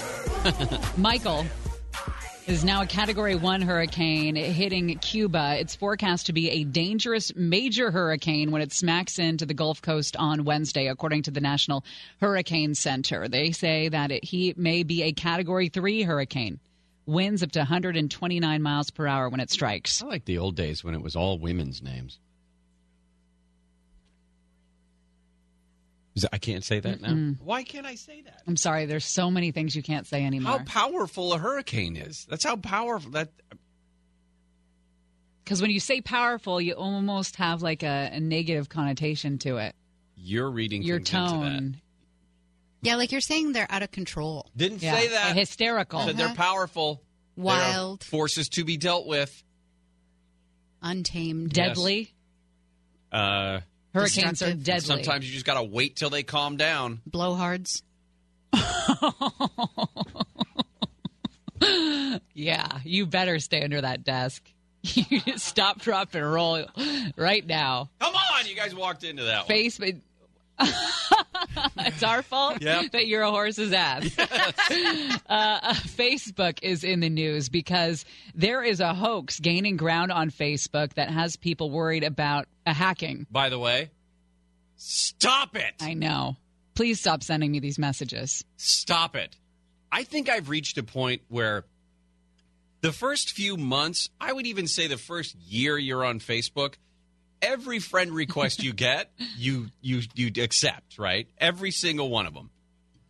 Now, we're 10 years into this Facebook thing. We're in the 7th round of the draft, and I don't want any of those. I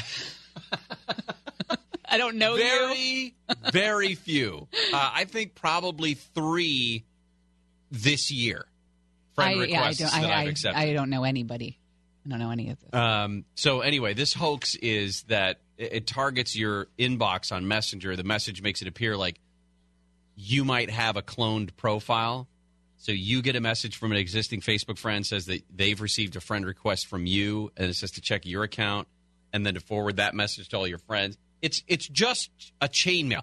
There's nothing attached to it. There's no actual thing that's happening to your account.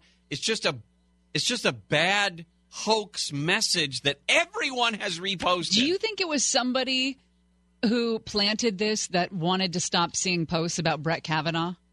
Like, create another firestorm on Facebook that isn't Brett Kavanaugh related? Possibly. But you know what? Here's a interesting conversation I had just yesterday, as a matter of fact. Someone who wants to use Facebook for good and not for evil says that they have whether good friend, relative, whatever, anybody who posts any political messages on Facebook is no longer liked. So their Facebook feed is now all happiness. Yeah. Here's a picture of the birthday. Here's my vacation. This is the dog doing something funny. Can I cut off dogs? Can I do that? Yeah, you could probably do that. Silence people with that? You might be able to. That might be a filter you could probably set. No pets. I mean, I like dogs, but Facebook's really making me not like them anymore. Bill Cosby wants out of prison already. It's been less than 2 weeks since Bill Cosby got sentenced, and his lawyers are already trying to get him out of prison. And they want the judge tossed off the case as well. This is pretty boilerplate. This is what happens when somebody's sentenced. It's the continuation of the throwing something against the wall to see if it sticks. Exactly. On behalf of the defense attorneys. Because remember, this was one of the most racist, sexist trials in the history of the world. Khabib versus McGregor. This got out of hand. I was surprised this wasn't on anywhere in Morongo. But it wasn't. Khabib Nurmagomedov. Nurmagomedov, I think. Nurmagomedov. Say it again. Nurmagomedov. I don't like that one. He blasted Conor McGregor over 4 rounds. McGregor tapped out just after 3 minutes of round 4, and that allowed Nurmagomedov to keep his UFC lightweight championship belt. But right at the end, he sprints to the side where McGregor's team is and throws his mouth guard in their direction, points at one of the other McGregor teammates, jumps over the top of the cage and into the group, and then starts opening up cans of various flavors of whoop ass on those people, too. I mean, that is a plus if you bought this fight, right? Yes. That's what you want to see. That was extra innings. And then there was a fight inside the octagon. I don't know what the security guys do other than just be 400 pounds of beef and get in the way. Yeah. It's not like they're going to... That's really all it is. Okay. Well, the president of the Mormon Church reiterated yesterday that he wants members, the media, and others to use the faith's full name, saying that nicknames are a major victory for Satan.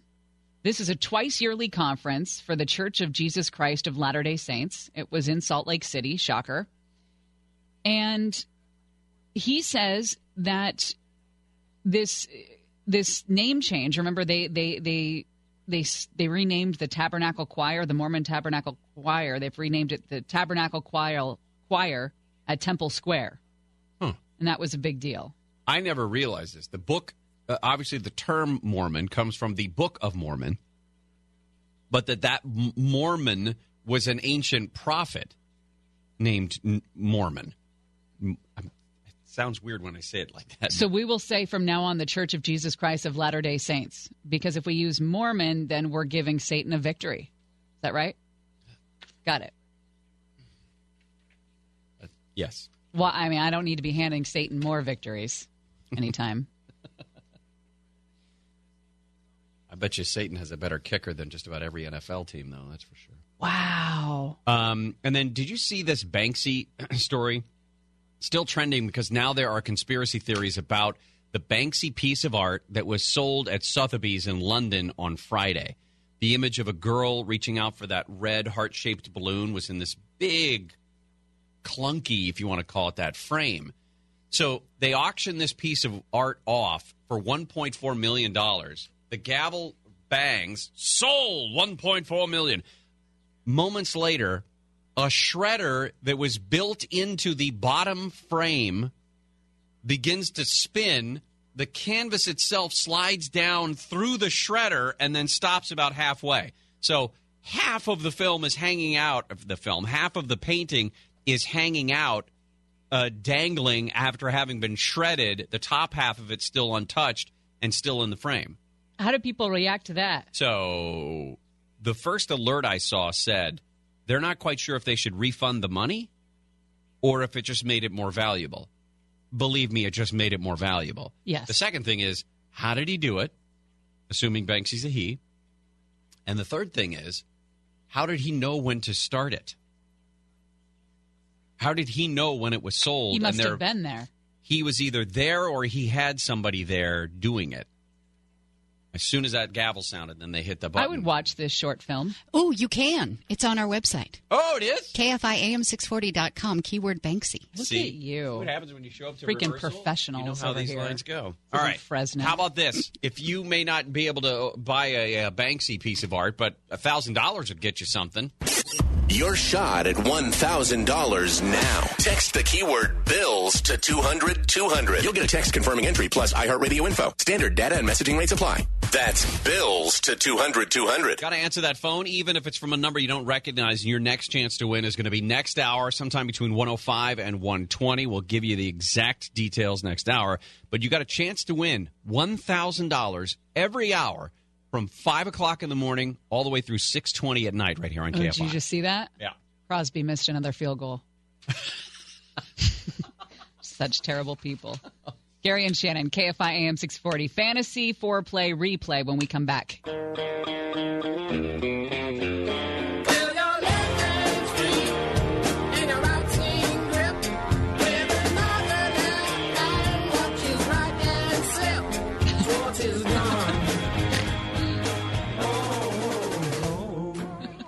Gary and Shannon on this Monday. It's October 8th. Bottom of the hour, we're going to get into some more Swamp Watch stuff. There was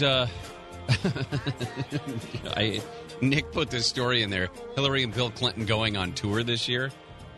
And the assumption was it was going to be like, maybe they show up at a bookstore or something like that. No. They're doing like a full stadium tour. Aren't they going to be at the Forum? Yes. Who's... Oh. You know who's going to that. I know. You're right. Wild weekend. A lot of upsets. Browns won a game. Buffalo won a game. The Browns. I think all the rookie quarterbacks, right? Darnold won for the Jets. Yeah.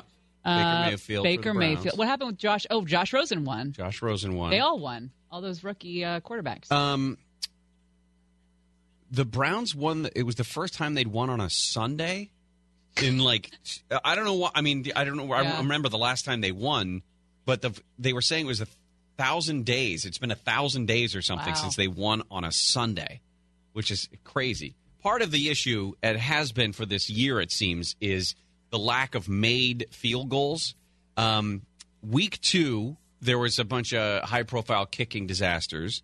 And then this week, 76% on field goals, which is ridiculous. Not the worst, not the worst ever, but clearly one of the worst we've seen in a long time. What's going on? I don't know. And my dad asked me last night. He's like, "So does your son kick at all?" Yeah, the thing is that there's just not a lot of good kickers out there that are sitting at home on Sundays. I remember when I lived in Seattle, one of the guys that went to one of the high schools in my neighborhood wanted to be a kicker. That's all he wanted to do was be a kicker, and he was good at it. But he was out there practicing 4 or 5 days a week in the park. He and a buddy would go out there, and he would kick. That's all he would do. Yeah. I mean, I don't know what else you do to practice kicking except kick. Well, the Chargers had their own kicking issues yesterday. Of course, Caleb Sturgis was brought in from Philadelphia after the Chargers went through 5 kickers last season, and he struggled in the first 4 weeks. I believe he missed 3 extra points in the past 2 games. Mm-hmm. And so they decided to get rid of Drew Kaiser, who was the punter. And you're thinking, well, how does that work? Well, Drew Kaiser was holding the kicks for Caleb Sturgis. And they thought that there was something wrong with the hold. So they let him go. They bring Donnie Jones out of retirement. Donnie Jones, who spent 15 years in the league, just won that Super Bowl in Philadelphia. He's at a Home Depot buying Halloween decorations on Monday. Goes home, sets it all up in the yard, and then takes a nap. Wakes up from his nap, and he's got dozens of missed calls from his agent. And he's on a plane that night to L.A. So they think that bringing in Donnie Jones, who Caleb Sturgis had consistency with in Philadelphia, would be the end of the problems. Was not. There was a missed field goal and a missed extra point yesterday. It's got to be one of the most frustrating things. And have you ever tried to kick a field goal? Oh, I mean, just goofing around. Even I can't kick the ball down the hallway. Okay, this is one of the most underestimated skills in I think in sports, because especially, for example, the guy Graham Gano for Carolina kicked a 63-yard field goal to win the game. Did you see him running off the field to get away from all of his teammates who were just going to clobber him? His body's not built for that. It is not. But the idea that you kick this weirdly shaped ball through those 2 posts that's that far away, and they're narrow. Yes. I mean, you see them on TV, and you see them hit it 85-90% of the time, and you think, that can't be that tough. Right. It's a highly skilled position. You're absolutely right, and does not get the respect that it deserves. Mason Crosby having the worst weekend out of all of the kickers. Yeah. He missed 4 field goals for Green Bay and an extra point. That hasn't been done since 1980, and I'll give you one guess as to which team that happened to. The Chargers. That's sad. By the way, not enough for him to lose his job. No. Missing 4 field goals and an extra point. He's been consistent for 12 years. I think he had one bad year in 2012 or something where he was like 60%. But other than that, he's a pretty solid kicker. It's just a freak day.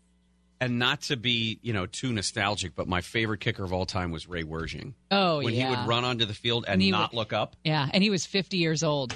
At least. How old? I'm going to go down that Google hole. How old is he right now? So congratulations, by the way, to our winners for the Gas Fantasy Foreplay. We're going to get in touch with you so you can pick up your prizes, get your prizes, however it goes. And on this Friday, we'll do another Gas Fantasy Foreplay where we pick 4 games of the upcoming schedule. We'll try to pick and see who won. Now, the 4 of us, we didn't do very well on Friday. We didn't get to do it because we were talking about the Susan We were Collins 500, things. right? I think we ended up 500, yeah. Ray Wersching, it looks like the Chargers' kicking problem started when he left and went to play for the 49ers. Let's see, he played through 1987. He's 68 now. He was only 37 towards the end. Oh, wow. He looked... Well, and again, at the time, you were, 9? So anybody over the age of 25 to you was 60. That's so true. And now I look at Donnie Jones, who's 38 years old, and just think to myself, oh, my God, I'm as old as that kicker. I'm as old as that guy. God. Swamp Watch when we come back to the Gary and Shannon Show. What do you mean? When you nod your head yes, but you want to say no. What do you mean? When you don't want me to move, but you tell me to go. What do you mean? I want to know. Gary and Shannon, people still gathering around the crash site there in upstate New York, where the limo blew a stop sign and crashed, killing 18 people inside, 2 pedestrians as well. 4 sisters were in that limousine, all died. They were all on their way to a birthday party.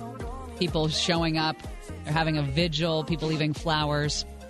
We understand that about 1 o'clock our time, they're going to hold a news conference about that limo crash. And we're going to try to dip into it and at least listen to some of the information because there are a lot of questions. And we were mentioning some of the pictures that you may have seen after the crash itself late Saturday night, them, sort of pulling this 2001 Ford Excursion limousine out of the crash site. It didn't look like it had been damaged at all. I mean, I assumed that when it was everyone in the limo died, that the thing was going to be torn open or crumpled up to nothing, and it didn't look like there was that much damage that would cause deaths like that. Must have been impact. Netflix has decided they're going to choose New Mexico as the site of a new production hub. They're negotiating to buy an existing multi-million-dollar studio complex in Albuquerque. So we missed out on that one. I mean, Netflix has plenty of production space here, but they could have done it in, I don't know, Fresno. 12:30, we dive into Washington. Drain the swamp. We're going to drain the swamp of Washington. We're going to have fun doing it. We're all doing it together.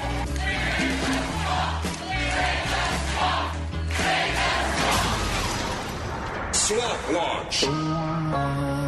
Well, as we speak, balloons are being hung in the East Room. I don't know if they have balloons, actually, but that is where the celebration for Brett Kavanaugh will be in the White House tonight. By the way, the president spoke about this. He was down in Orlando. He was attending a law enforcement officers convention or something down there and mentioned the Kavanaugh stuff. It was a disgraceful situation brought about by people that are evil. And he toughed it out. We all toughed it out together. Our long national nightmare is now over, apparently. He's a great person, and it was very, very unfair what happened to him. False charges, false accusations. All right, so that party, you want to call it that, the party takes place later tonight at the White House. He sits down for the first time as an associate Supreme Court justice tomorrow, and we'll start hearing cases. Looks like the cases will be involving firearms and immigration. He missed the first week of oral arguments as the FBI conducted that background check on him. So, confirmed on Saturday, and he will face a variety of cases on the Supreme Court docket this week. One involves a federal law that imposes lengthy prison sentences on firearms offenders who have three prior felonies. Another asks the court to consider which illegal immigrants can be detained during deportation hearings. A third involves Navy members looking for damages for asbestos exposure. They're gonna keep an eye on this guy. I mean, one of the things that we don't get a lot of normal everyday headlines about Supreme Court justices or the arguments that go before the court. We know a few things like Clarence Thomas never says anything, and Antonin Scalia always loved to go after people and would constantly interrupt. I mean, we know some of the basics of it, but this guy is going to be more scrutinized than any Supreme Court justice we've seen probably in the last 150 years. And every question he asks, if he does, because he doesn't have to say anything, but every question he asks is going to be publicized. It's going to be tweeted about. It's going to be talked about until this, I guess, the attitude about him diminishes or people sort of lose favor. That's the one thing he's got going for him in terms of eventually fading from the headlines. Supreme Court justices rarely make news. They rarely make headlines unless they say something stupid like Ruth Bader Ginsburg did once about the president. So if he can stay out of that spotlight, then eventually the light that is on him will fade and he'll be able to do his job and not worry about public excoriation. Joe Manchin looks like kind of screwed himself with his vote, siding with the Republicans, because he is in a fierce reelection battle back home in West Virginia. And yes, it is a red state, voted for Trump, but he's losing some Democrats from what he did. And guess what? The Republicans aren't holding up. He's not wooing any Republican voters. He's still a Democrat. I forgot that I got this number wrong. I was saying last week that President Trump won West Virginia by 36 points. Sorry, 42 percentage points. Yeah, he won. I didn't realize it was that big. So, Washington Post has a new survey out with some good news for Democrats. It says likely voters who live in 69 battleground House districts narrowly prefer Democratic candidates. There is an overwhelming percentage of these districts that are currently in Republican hands. We've got a month to the midterms. Early voting is going to begin in many states. So this may be a challenge for Republicans to keep their House majority, despite the fact that if you listen to all the pundits, this Kavanaugh mess really fired up the Republican base at the right time heading into the midterms. Well, and I think one of the things that I think that has kind of got echoes of what we saw in 2016 was the Democratic Party misplayed their hand, or they misheard what the American voters were telling them about what they wanted. And there's got to be some recognition, hey, maybe we don't need or maybe we don't make trans closets our number one priority when it comes to the party platform. Maybe we make sure people have jobs. Let's make sure that people can get to and from. Let's make sure people have privacy, those sorts of things. Those are the issues that we need to get to. And I think they could screw this up, too. There are a lot of people who are pissed off about the way the Kavanaugh thing was handled. Well, Not saying that they hate victims of sexual assault. That's not it. It's that the political game that we saw in the Senate over the last 3 weeks has been ridiculous. Well, this survey found that women are the driving force currently right now, that they are favoring Democrats 54 to 40%, which is a lot bigger of a wedge than the final poll came out. I think it was 50 to 46% or something like that. And remember, the polls don't matter unless those people actually still go out and vote. True. All right, a couple of things coming up. We're going to get into this CNN reporter who got busted for some old tweets that she had, and then a strange story of a Washington Post reporter who may have been killed by a murder team. Explain that when we come back to Gary. Yep. That's us. Mm-hmm. Tell me something, girl. All right, I'm sending the text to your wife now. Don't. Yep, No, I'm doing it. dude. I told you one more chance, and you just blew it. You going to tell her what to look forward to when I get home? Tell me something, boy. Aren't you tired of trying to fill that void?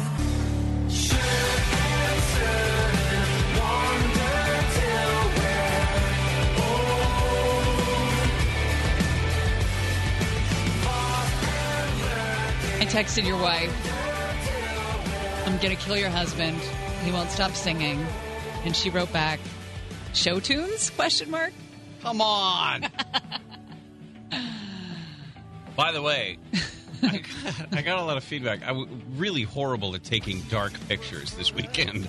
I was 0 for 2. Your pictures this weekend were atrocious. The picture of the rocket from last night was no good because I just took it with my phone. And then trying to take a selfie with you and Shannon, number one, in front of the crowd at the Morongo thing didn't work out as well as I You anticipated. aged yourself like a cheese this weekend with your pictures. Oh, I see. You're like 75 now. They're on Instagram, though, or Twitter, or Facebook if you want to go find them, at Gary and Shannon. But you did better than I did in taking pictures. Top of the hour, we're going to talk with Mark Remillard, the latest on the investigation into this limo crash. But at about the same time, we are expecting a news conference. So if that starts, we're not going to be able to talk to Mark. But we will try to dip into that news conference and talk about or find out information about how it is that one limo can kill the driver, 17 passengers, and 2 people who were bystanders in that accident in upstate New York. Mitch McConnell is high on life. I doubt it. This is what he does. He gets conservative justices onto the Supreme Court and blocks judges he does not want, like Merrick Garland, refusing to hold hearings, saying it wasn't fair to do so during a presidential election year and voters should decide which party's president would get to pick someone. Now he's saying that he's willing to take up another court nomination in the 2020 election season. Well, no one is going to retire from this court. I don't think we see... Somebody could die. I suppose, but I don't think anyone's stepping down from this court. No, I don't think so either. There was talk, Ruth Bader Ginsburg is the one that a lot of people have said would be the next to go because I believe that she's the oldest currently. But she has said she's not going anywhere. She does more planks and longer planks in a day than you do in a week. So she's not going anywhere. But it would be interesting if he did that, if Democrats could then use the argument against Mitch McConnell, because the reason he didn't want to bring Merrick Garland up for confirmation was because you're not supposed to do that in an election year, which is some BS rule that he came up with in the middle of nowhere. Yeah. Stephen Breyer's 80. Yeah. And RBG is 83. 85. 85? Yep. How did she age 2 years in 2 weeks? 2 years went by. Oh. Scott Kelly got in trouble, the astronaut. Scott Kelly wrote this. Winston Churchill, one of the greatest figures in history, helped defeat the Nazis. And he said, one of the greatest leaders of modern times, Sir Winston Churchill, said, in victory, magnanimity. I guess those days are over.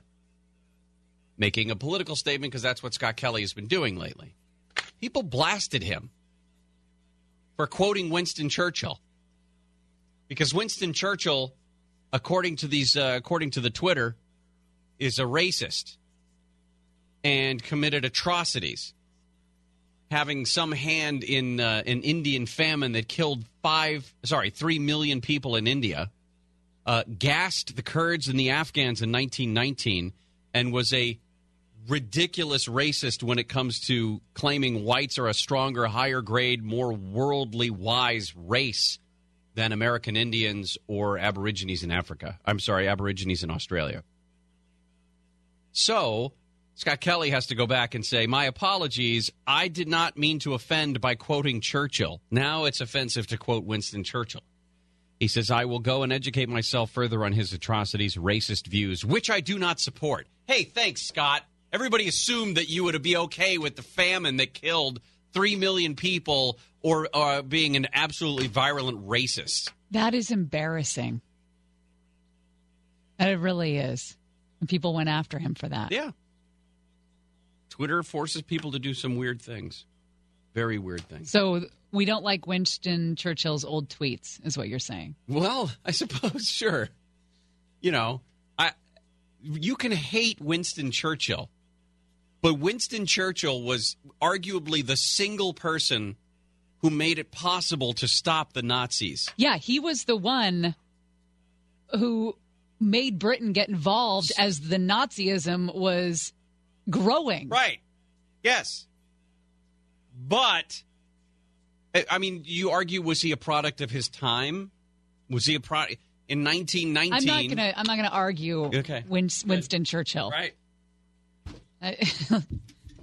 Let's not be ridiculous. By the way, there is a journalist. The Washington Post is claiming him because he works on their global opinions section. It's a guy named Jamal Khashoggi, prominent journalist from Saudi Arabia. Turkey, he was visiting Turkey. Turkey has concluded that Saudi Arabia had him killed. He was at the Saudi consulate in Istanbul last week.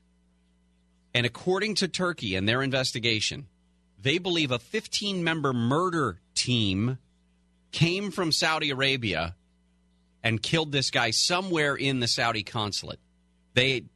Turkey hasn't given up a whole lot of evidence to back this up, but the public prosecutor's office in Istanbul has opened an investigation into Jamal Khashoggi's disappearance. They said, according to Turkey, he never left that consulate building, ever. So he walks in, never leaves. Saudi Arabia has vehemently denied it. Crown Prince Mohammed bin Salman said Khashoggi, in fact, did leave the consulate shortly after he arrived on Tuesday, but they have zero evidence to prove that he ever left that consulate alive. And it may be all about the Trump administration.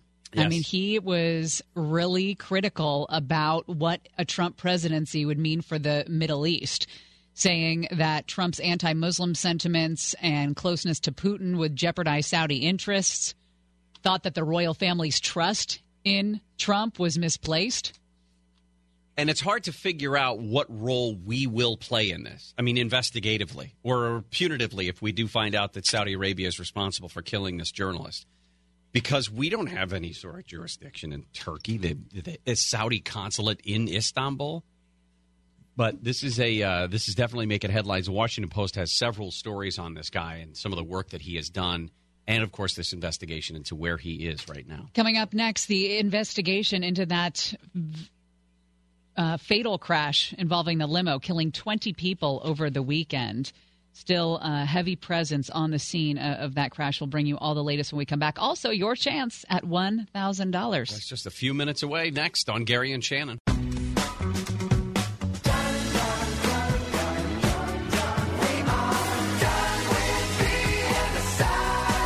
Gary and Shannon. There is about to be a press conference about that deadly crash there in upstate New York. Mark Remillard is covering the story, so we want to get to him right away with the very latest. Mark, what's happening?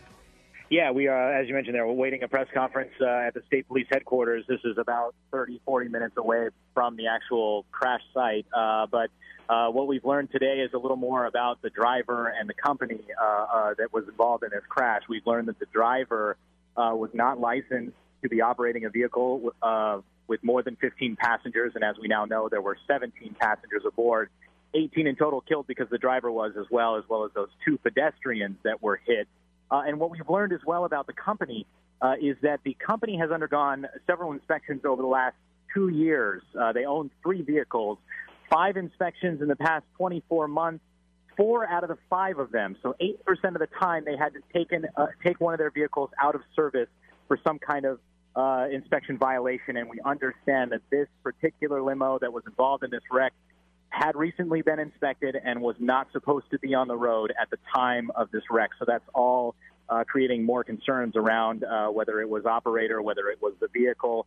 Nothing official from authorities, but certainly, raising some eyebrows there. One of the things that I'm amazed at is seeing the images of the limo itself. It does not look like it was a massive accident where the thing either burned to a crisp or was torn open.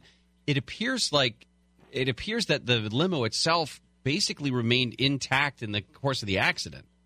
Yeah, it did, because I saw some photographs as well, and similar thing.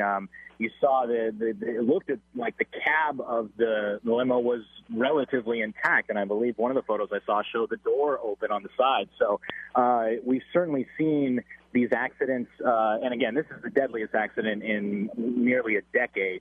But we've seen other accidents involving larger vehicles, transport vans, things like that. And a lot of times you see them and they are, the entire vehicle is ripped apart. But in this case, it does appear that the cab of it stayed relatively intact. But whether or not people were seatbelted inside the cab, that may have contributed to the reason why we see such a high death toll. And from what we understand, the front driver's seat and the front passenger seat would have been required to wear seatbelts, but not necessarily in the back. And what we don't know is whether or not this vehicle even had seatbelts in the back, let alone if people were wearing them.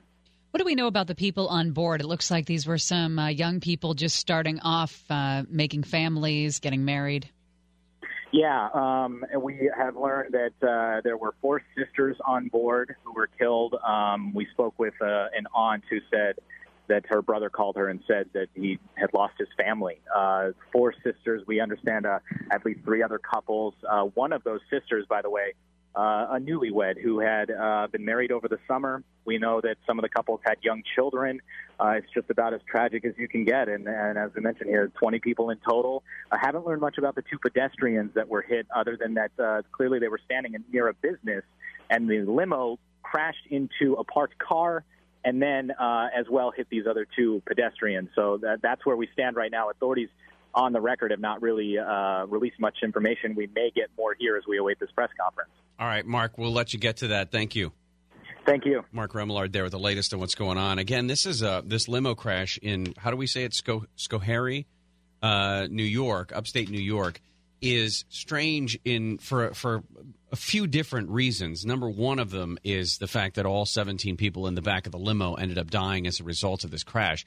It's bizarre in terms of the evidence that we have seen. Hopefully when we get this news conference, they'll be able to explain more of this. But how in the world did the 18 people inside the limousine die if the impact itself wasn't enough to tear the car apart? I mean, yeah, I don't know. Think of the crash. I mean, this is not the greatest example, but the crash that killed Dale Earnhardt. When you saw the crash, it did not stand out as a particularly dangerous, violent, car-ripping crash. I mean, it was specific that it killed him because he wasn't wearing the neck device, the Hans device, I think is what they call it, around his neck. It hadn't become mandatory at that point. So, but it never struck you from an outside observer's point of being something that would kill a guy. I remember covering the crash that killed Nick Aidenhurt, Angels pitcher. Right. And there was a young girl, Courtney Stewart, in the car with him that night who lost her life. When they arrived on scene, and this car was messed up, was torn apart, but Courtney looked flawless, according to officers who arrived on the scene. Not a scratch on her. But it was the impact where something disconnected from her heart that killed her. But she, not one scratch, looked just as beautiful as she looked moments before. It was the all crash. internal damage. All internal. So that's a potential. I mean, that would explain, but I can't imagine that something like that would be all of this. So let's see. We have some of that news conference. Let me see if I've got part of it here. G Commander with the New York State Police. And again, this is want to update you. This is an update on the limo crash from upstate New York from Saturday. The investigation is ongoing. Currently, our forensic investigation unit is examining the vehicles involved in the crash. Our collision reconstruction unit will perform a mechanical examination of the limo to determine if it was mechanically sound. They're also collecting data from the scene along with measurements, and that information will then be examined and analyzed. We're also in possession of the airbag control module, what would be considered the vehicle's black box. That is being analyzed for post-crash data. We have our investigators who are continuing with interviews of witnesses and family members. An autopsy of the victims are still ongoing at Albany Med, probably about 3/4 of the way through. We can confirm the name of the limo company is Prestige out of Saratoga County. And also that the driver of the limo did not have the appropriate license to operate that vehicle. In New York State, a limo with 15 or more seats available, excluding the driver, falls under the definition of a bus and requires a passenger endorsement, a P endorsement. The operator of the limo involved in this crash required the P endorsement, which he did not have. We will not release a list of the names until all the victims are positively identified and the families have been notified. Due to the severity of the crash, the process has taken some time. We do know that the victims were active on their cell phones prior to the crash, both texting and on social media. We are asking that anyone who may have been in contact with the victims before the crash give us a call at 518-630-1700.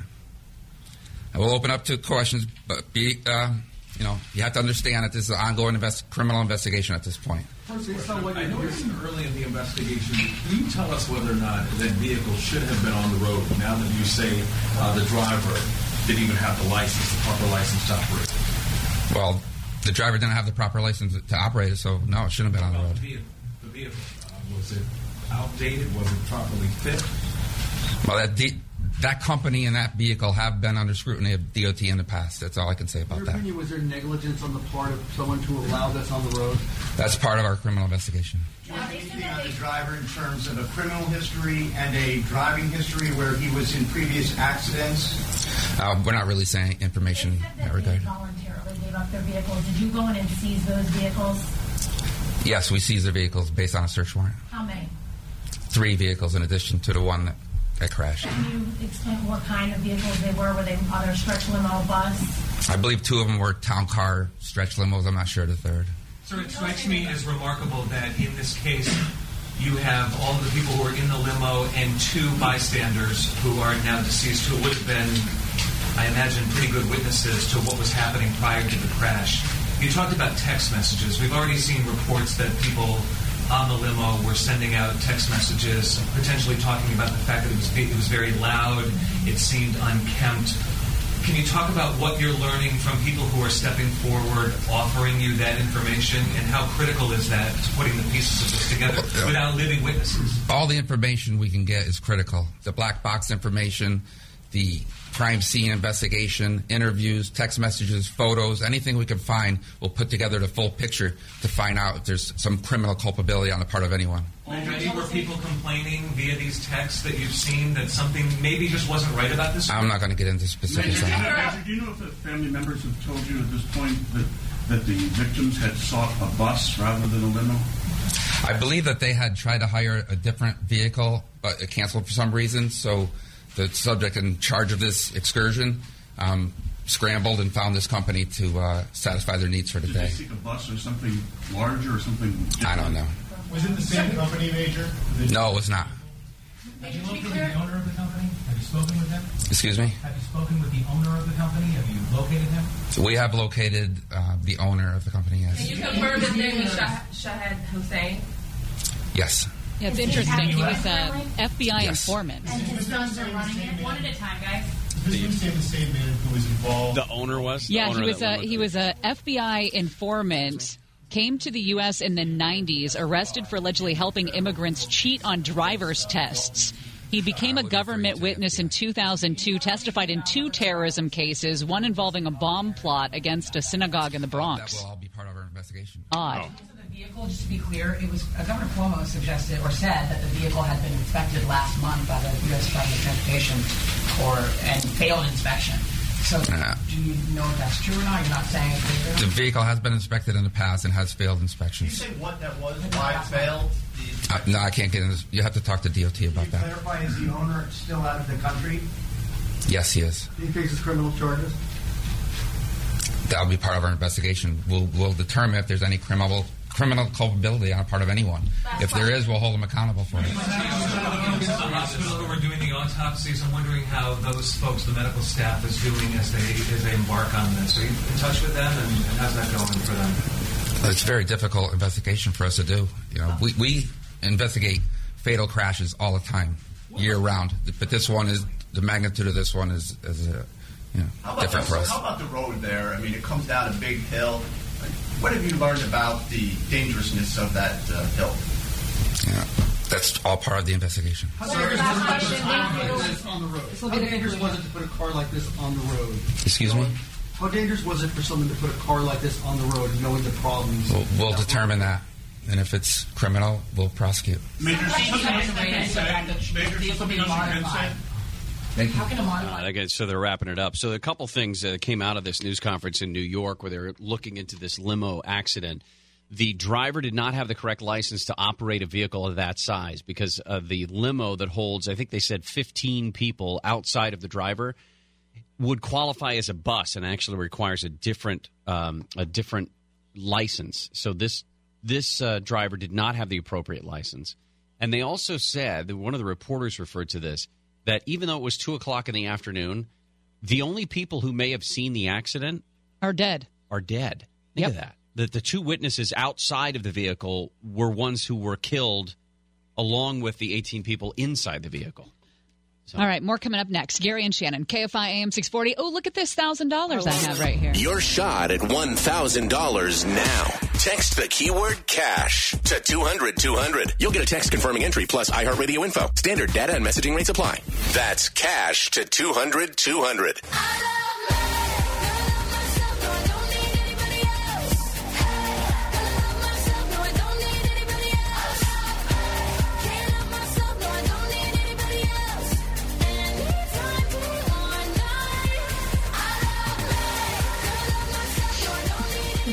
Gary and Shannon.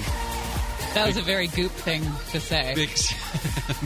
Big stories we're keeping our eyes on. Brett Kavanaugh has been confirmed, been sworn in as a Supreme Court justice, and in a few hours the president's going to host him for a celebration at the White House before he actually gets fitted for the robe and sits down on the bench tomorrow and starts hearing cases as a Supreme Court justice. Mentioned earlier that Netflix has decided to go to New Mexico. They're going to open up a new production hub, and they're negotiating to buy an existing multi-million-dollar studio complex there in Albuquerque.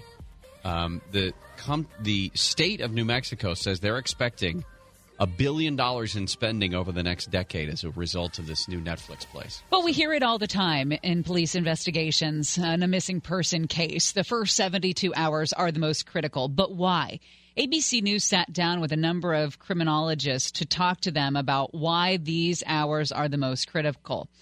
Well, one of the big things is you've got to protect the integrity of the evidence.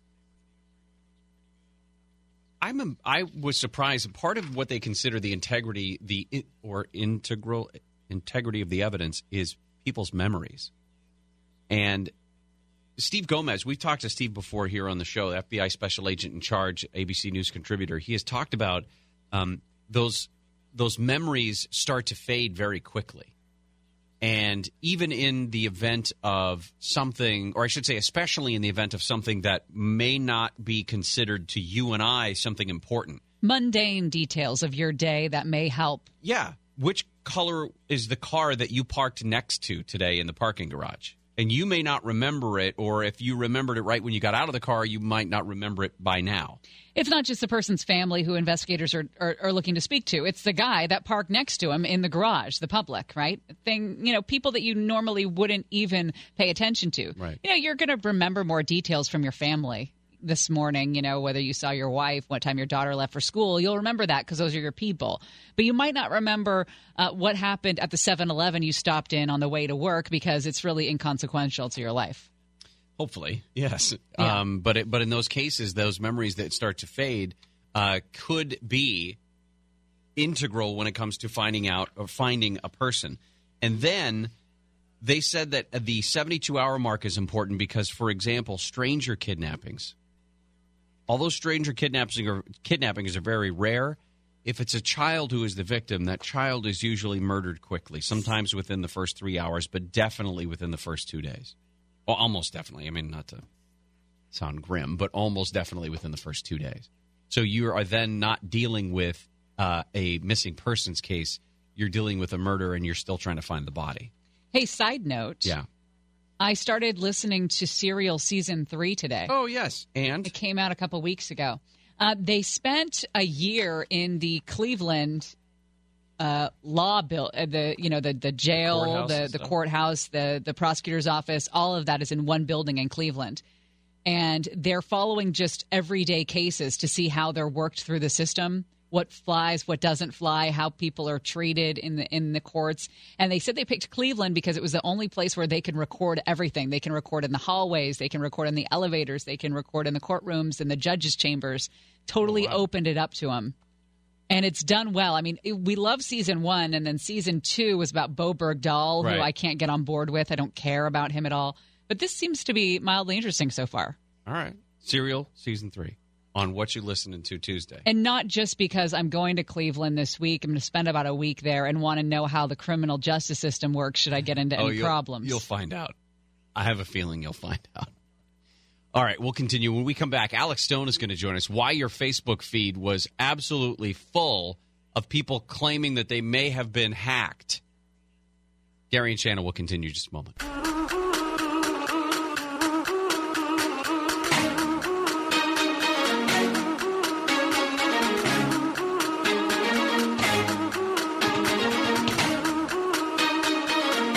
Shannon, we heard a little bit earlier New York law enforcement talking about the limo crash that killed 20 people, 18 of them inside the limousine, 2 of them outside the limousine on Saturday afternoon. The NTSB is speaking, and one of the things they said, which is surprising, is there was no great amount of damage to the front of the limousine. Yeah. I'm still confused as to how, based on the condition of the limo after the accident, it does not look like it was a violent enough accident to have killed everyone inside that vehicle. Yeah. I mean, I know have to find out. Physics is a weird thing, and we're going to have to find out more about it, but it just did not seem like it was enough. Bless you. Thank you. Facebook. We're also I was just going to say that the Kavanaugh thing, just that they're doing a celebration tonight at the White House for Brett Kavanaugh. Did you get your invite? You like beer. I do like beer, but I did not get an invite. I don't know if that's just I could sing a song for him. Tell me something, girl. Stop it. Turn it off. Are you happy in this modern world? You're ruining this for me before it's even begun. Or do you need more? Thank you, Blake. God. Darn it. Is there something else you're searching for? Facebook has been in the news because there is a hoax going around. You've probably gotten some messages about it. Alex Stone. My God, I want to see that movie so badly. Oh, you used to. I do too. You used but to. He's ruining it for me. Okay, the reason I'm doing this, Alex, just so you know, is because I found out nary 5 minutes ago that she's making her husband go to the movie as well. Oh my God! And I want to go on my own. Is that not allowed? I mean, I'm going to go with my wife, but I'm saying I actually want to go. Because when you cry, you like to be alone. I understand. True. Now, we sat on the couch over the weekend and brought up all kinds of YouTube videos about it, and Lady Gaga talking about it. Anyway, I'm sorry. I'm giving away my manhood right now. We will take it. Wait, what? No, wait. That came out so weird. Sorry, Alex. You can keep it. This has gone wildly off the track. All right, let's go back to the Facebook part of it. Now, I noticed some of our common friends, Alex, on Facebook were sending these repeated messages of, hey, I think maybe you got a Facebook friend request from me. Wasn't me. Must have been hacked. Yeah, and I got a bunch as direct messages as well, where you're thinking, you took the time to send this to me. And what this essentially was, according to Facebook and a couple of states actually ended up, Louisiana, one of them, putting out official messages about this because it became so widespread over the weekend. But this was a chain letter. It was a hoax. There was nobody cloning Facebook accounts. It does happen, but not at the rate of what people were claiming yesterday. And if you feel like your account was cloned, then you can go up to the search bar at the top, put in your name, and see if anybody has taken your picture and your information and created another account. Chances are probably hasn't happened, that this was a case of the message said, copy this and send it to all your friends, and people copied it and they sent it to all their friends, even though the beginning of it says, I got another friend request from you, which I ignored, so you may want to check your account. That wasn't happening to people, but they saw the last sentence, according to Facebook, that said, copy this and send it on, and that's what people were doing. And to be clear, there's nothing attached to it. There's no belief that this is nefarious in any way and that it's stealing information or anything like that. It's just people fell for a hoax. Yeah, this was a viral hoax. I do have one coworker who got a text message, actually 2 messages yesterday, saying something similar with a link. So it seems like somebody may have, in that case, decided this was a good attempt that they could make at phishing. You know, the same thing if you get the email from your bank that looks like it's from your bank, but it's not, saying click on this link. But what was actually on Facebook that was going around that had no link in it? There was nothing in it, nothing that could do any harm to you or your computer. It seems to be coming off of the whole Facebook security breach thing in the past week or so, where we know 50 million people had their account information accessed, another 40 million. The potential was there, but the bad guys didn't actually do it. That whoever created this thing was bouncing off of the fear of that and thought, well, this will be a good time. This will freak people out. And it definitely worked. Everybody was talking about it over the weekend, and in the end, it was just a big chain letter that people were copying and pasting and passing on. Did you fall for it? No, I thought about it. I got a couple of the emails. I thought, I just don't pay attention to those anymore because I usually don't either. It's that when I noticed Jane sent it and Lawrence sent it and Bill sent it and Mike sent it, and like people that we all knew, and yeah, you're thinking, well, it says that they got a couple of friend requests from me, and I know via email and my Hotmail account every once in a while it will get hijacked and people get all kinds of porn ads from me, and I think unless I was drunk last night, I didn't send those out. Giving your manhood away everywhere you go. I know, but it does happen in I like beer. But on Facebook, because it said that somebody had sent my information to these people, I thought for a second this might be real, and then I looked at the top searching my own name, and there wasn't another account.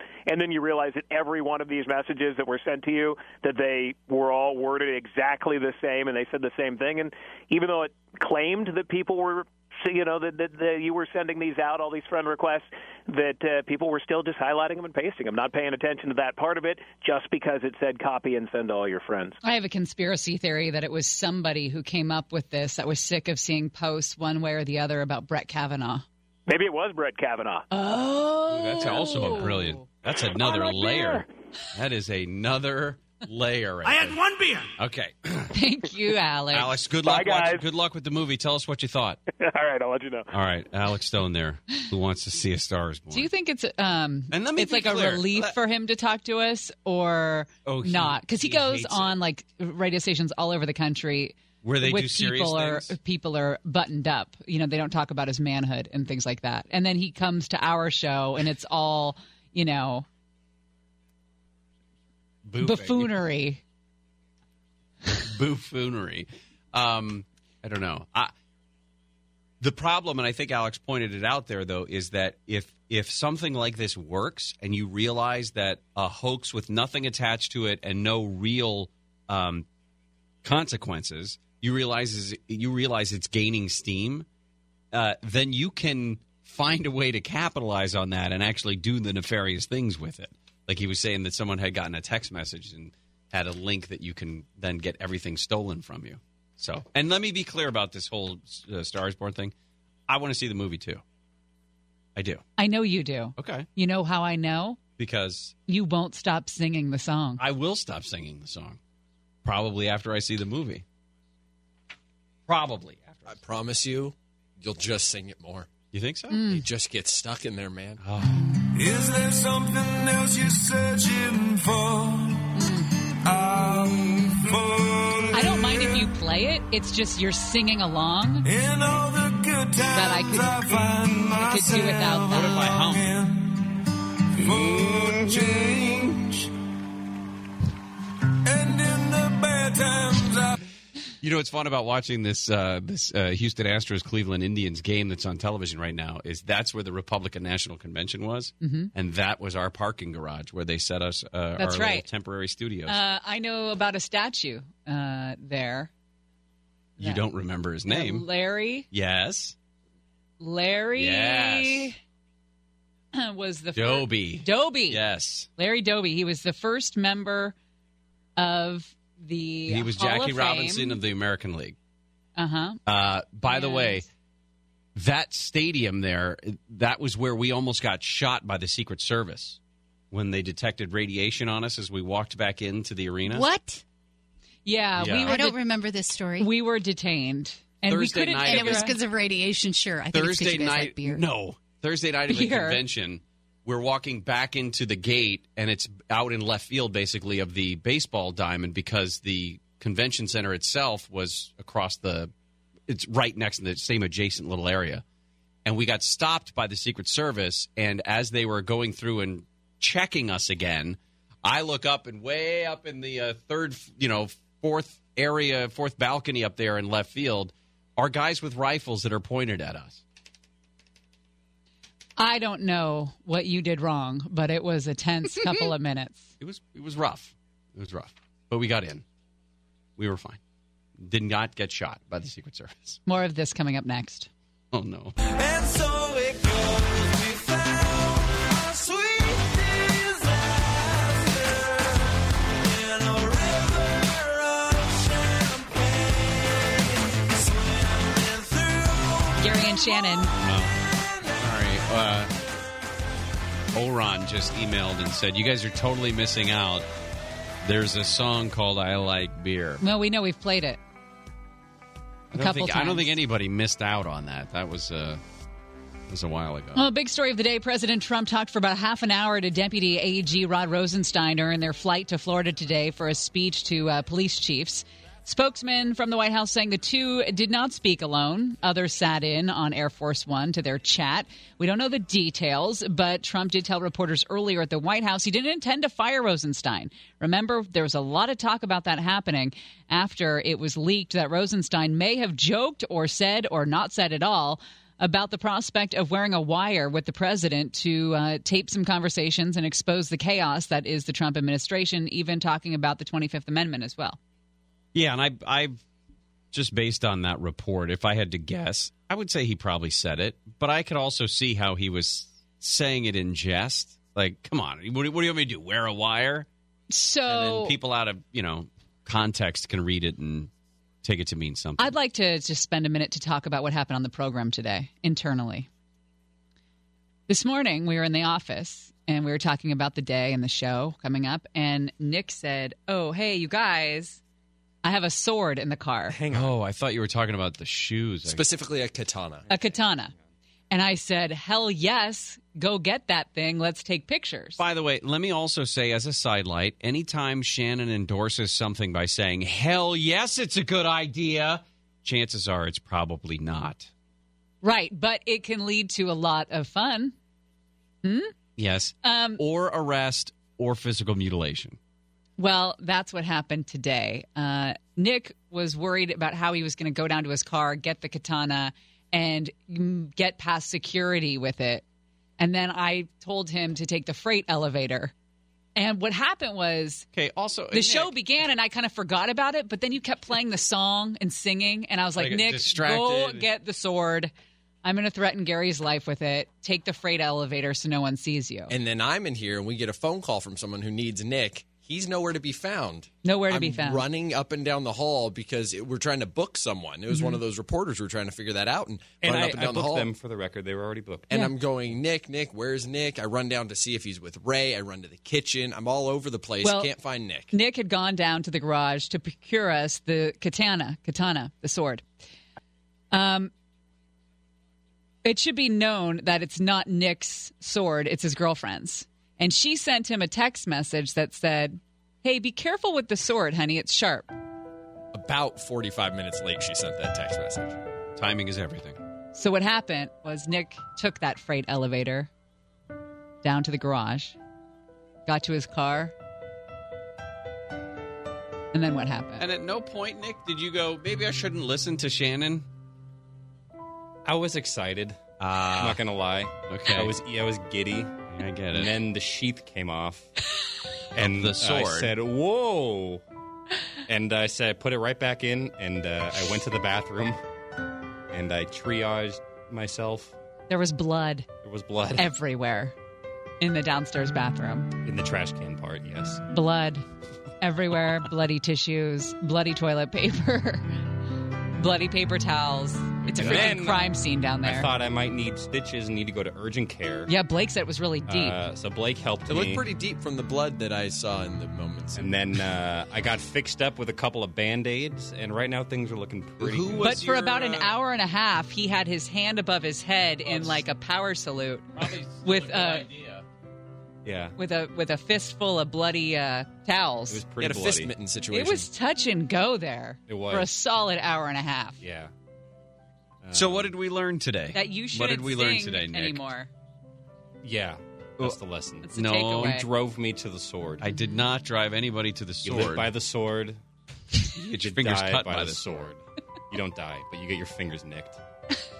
Nicked. It's pleasant. And your high blood pressure. They're kind of tender. I'm not going to. That's why it squirted out so profusely, is because of the pressure underneath there. Oh yeah, you're not on blood thinners yet, are you? I am not on blood thinners. Okay. No. John. I'm not on blood thinners either. Oh, okay. That's probably a good thing. How are you? Very good. Good weekend? Yeah. Lots of watching sports. Good. Isn't that good? This was a good weekend for that. What's coming up on the show? John Cox coming on at 5 o'clock. Good. He had a debate with Gavin Newsom today. No, don't say debate. Debate is aggressive. It's a conversation. The word debate is insensitive, connotes arguments, and is a microaggression. It triggers people. Is that right? Highly inappropriate for you to use the word debate when it comes to the product that we heard this morning. Almost everything we do is a microaggression. Pretty macro, actually. Yeah, it's more like macroaggressions, yeah. No micro. Well, but we're going to discuss it because I'm sure there were dozens listening on public radio at 10 in the morning. I don't know about dozens. It might be a little high. 10 in the morning. The host of the show, though, his middle name is Ambien. I didn't know that until we listened to portions of it. He opened it up asking about Kavanaugh, like anybody running for governor of California's opinion is relevant. With the Supreme Court justice. He was trying to be so relevant. Yes. Well, that'll do. It sounds annoying. I didn't listen to it. John and Ken up next. We'll see you tomorrow. Stay dry, everybody. LATTIHTBD. Look at the time. I have to be going. Gary and Shannon.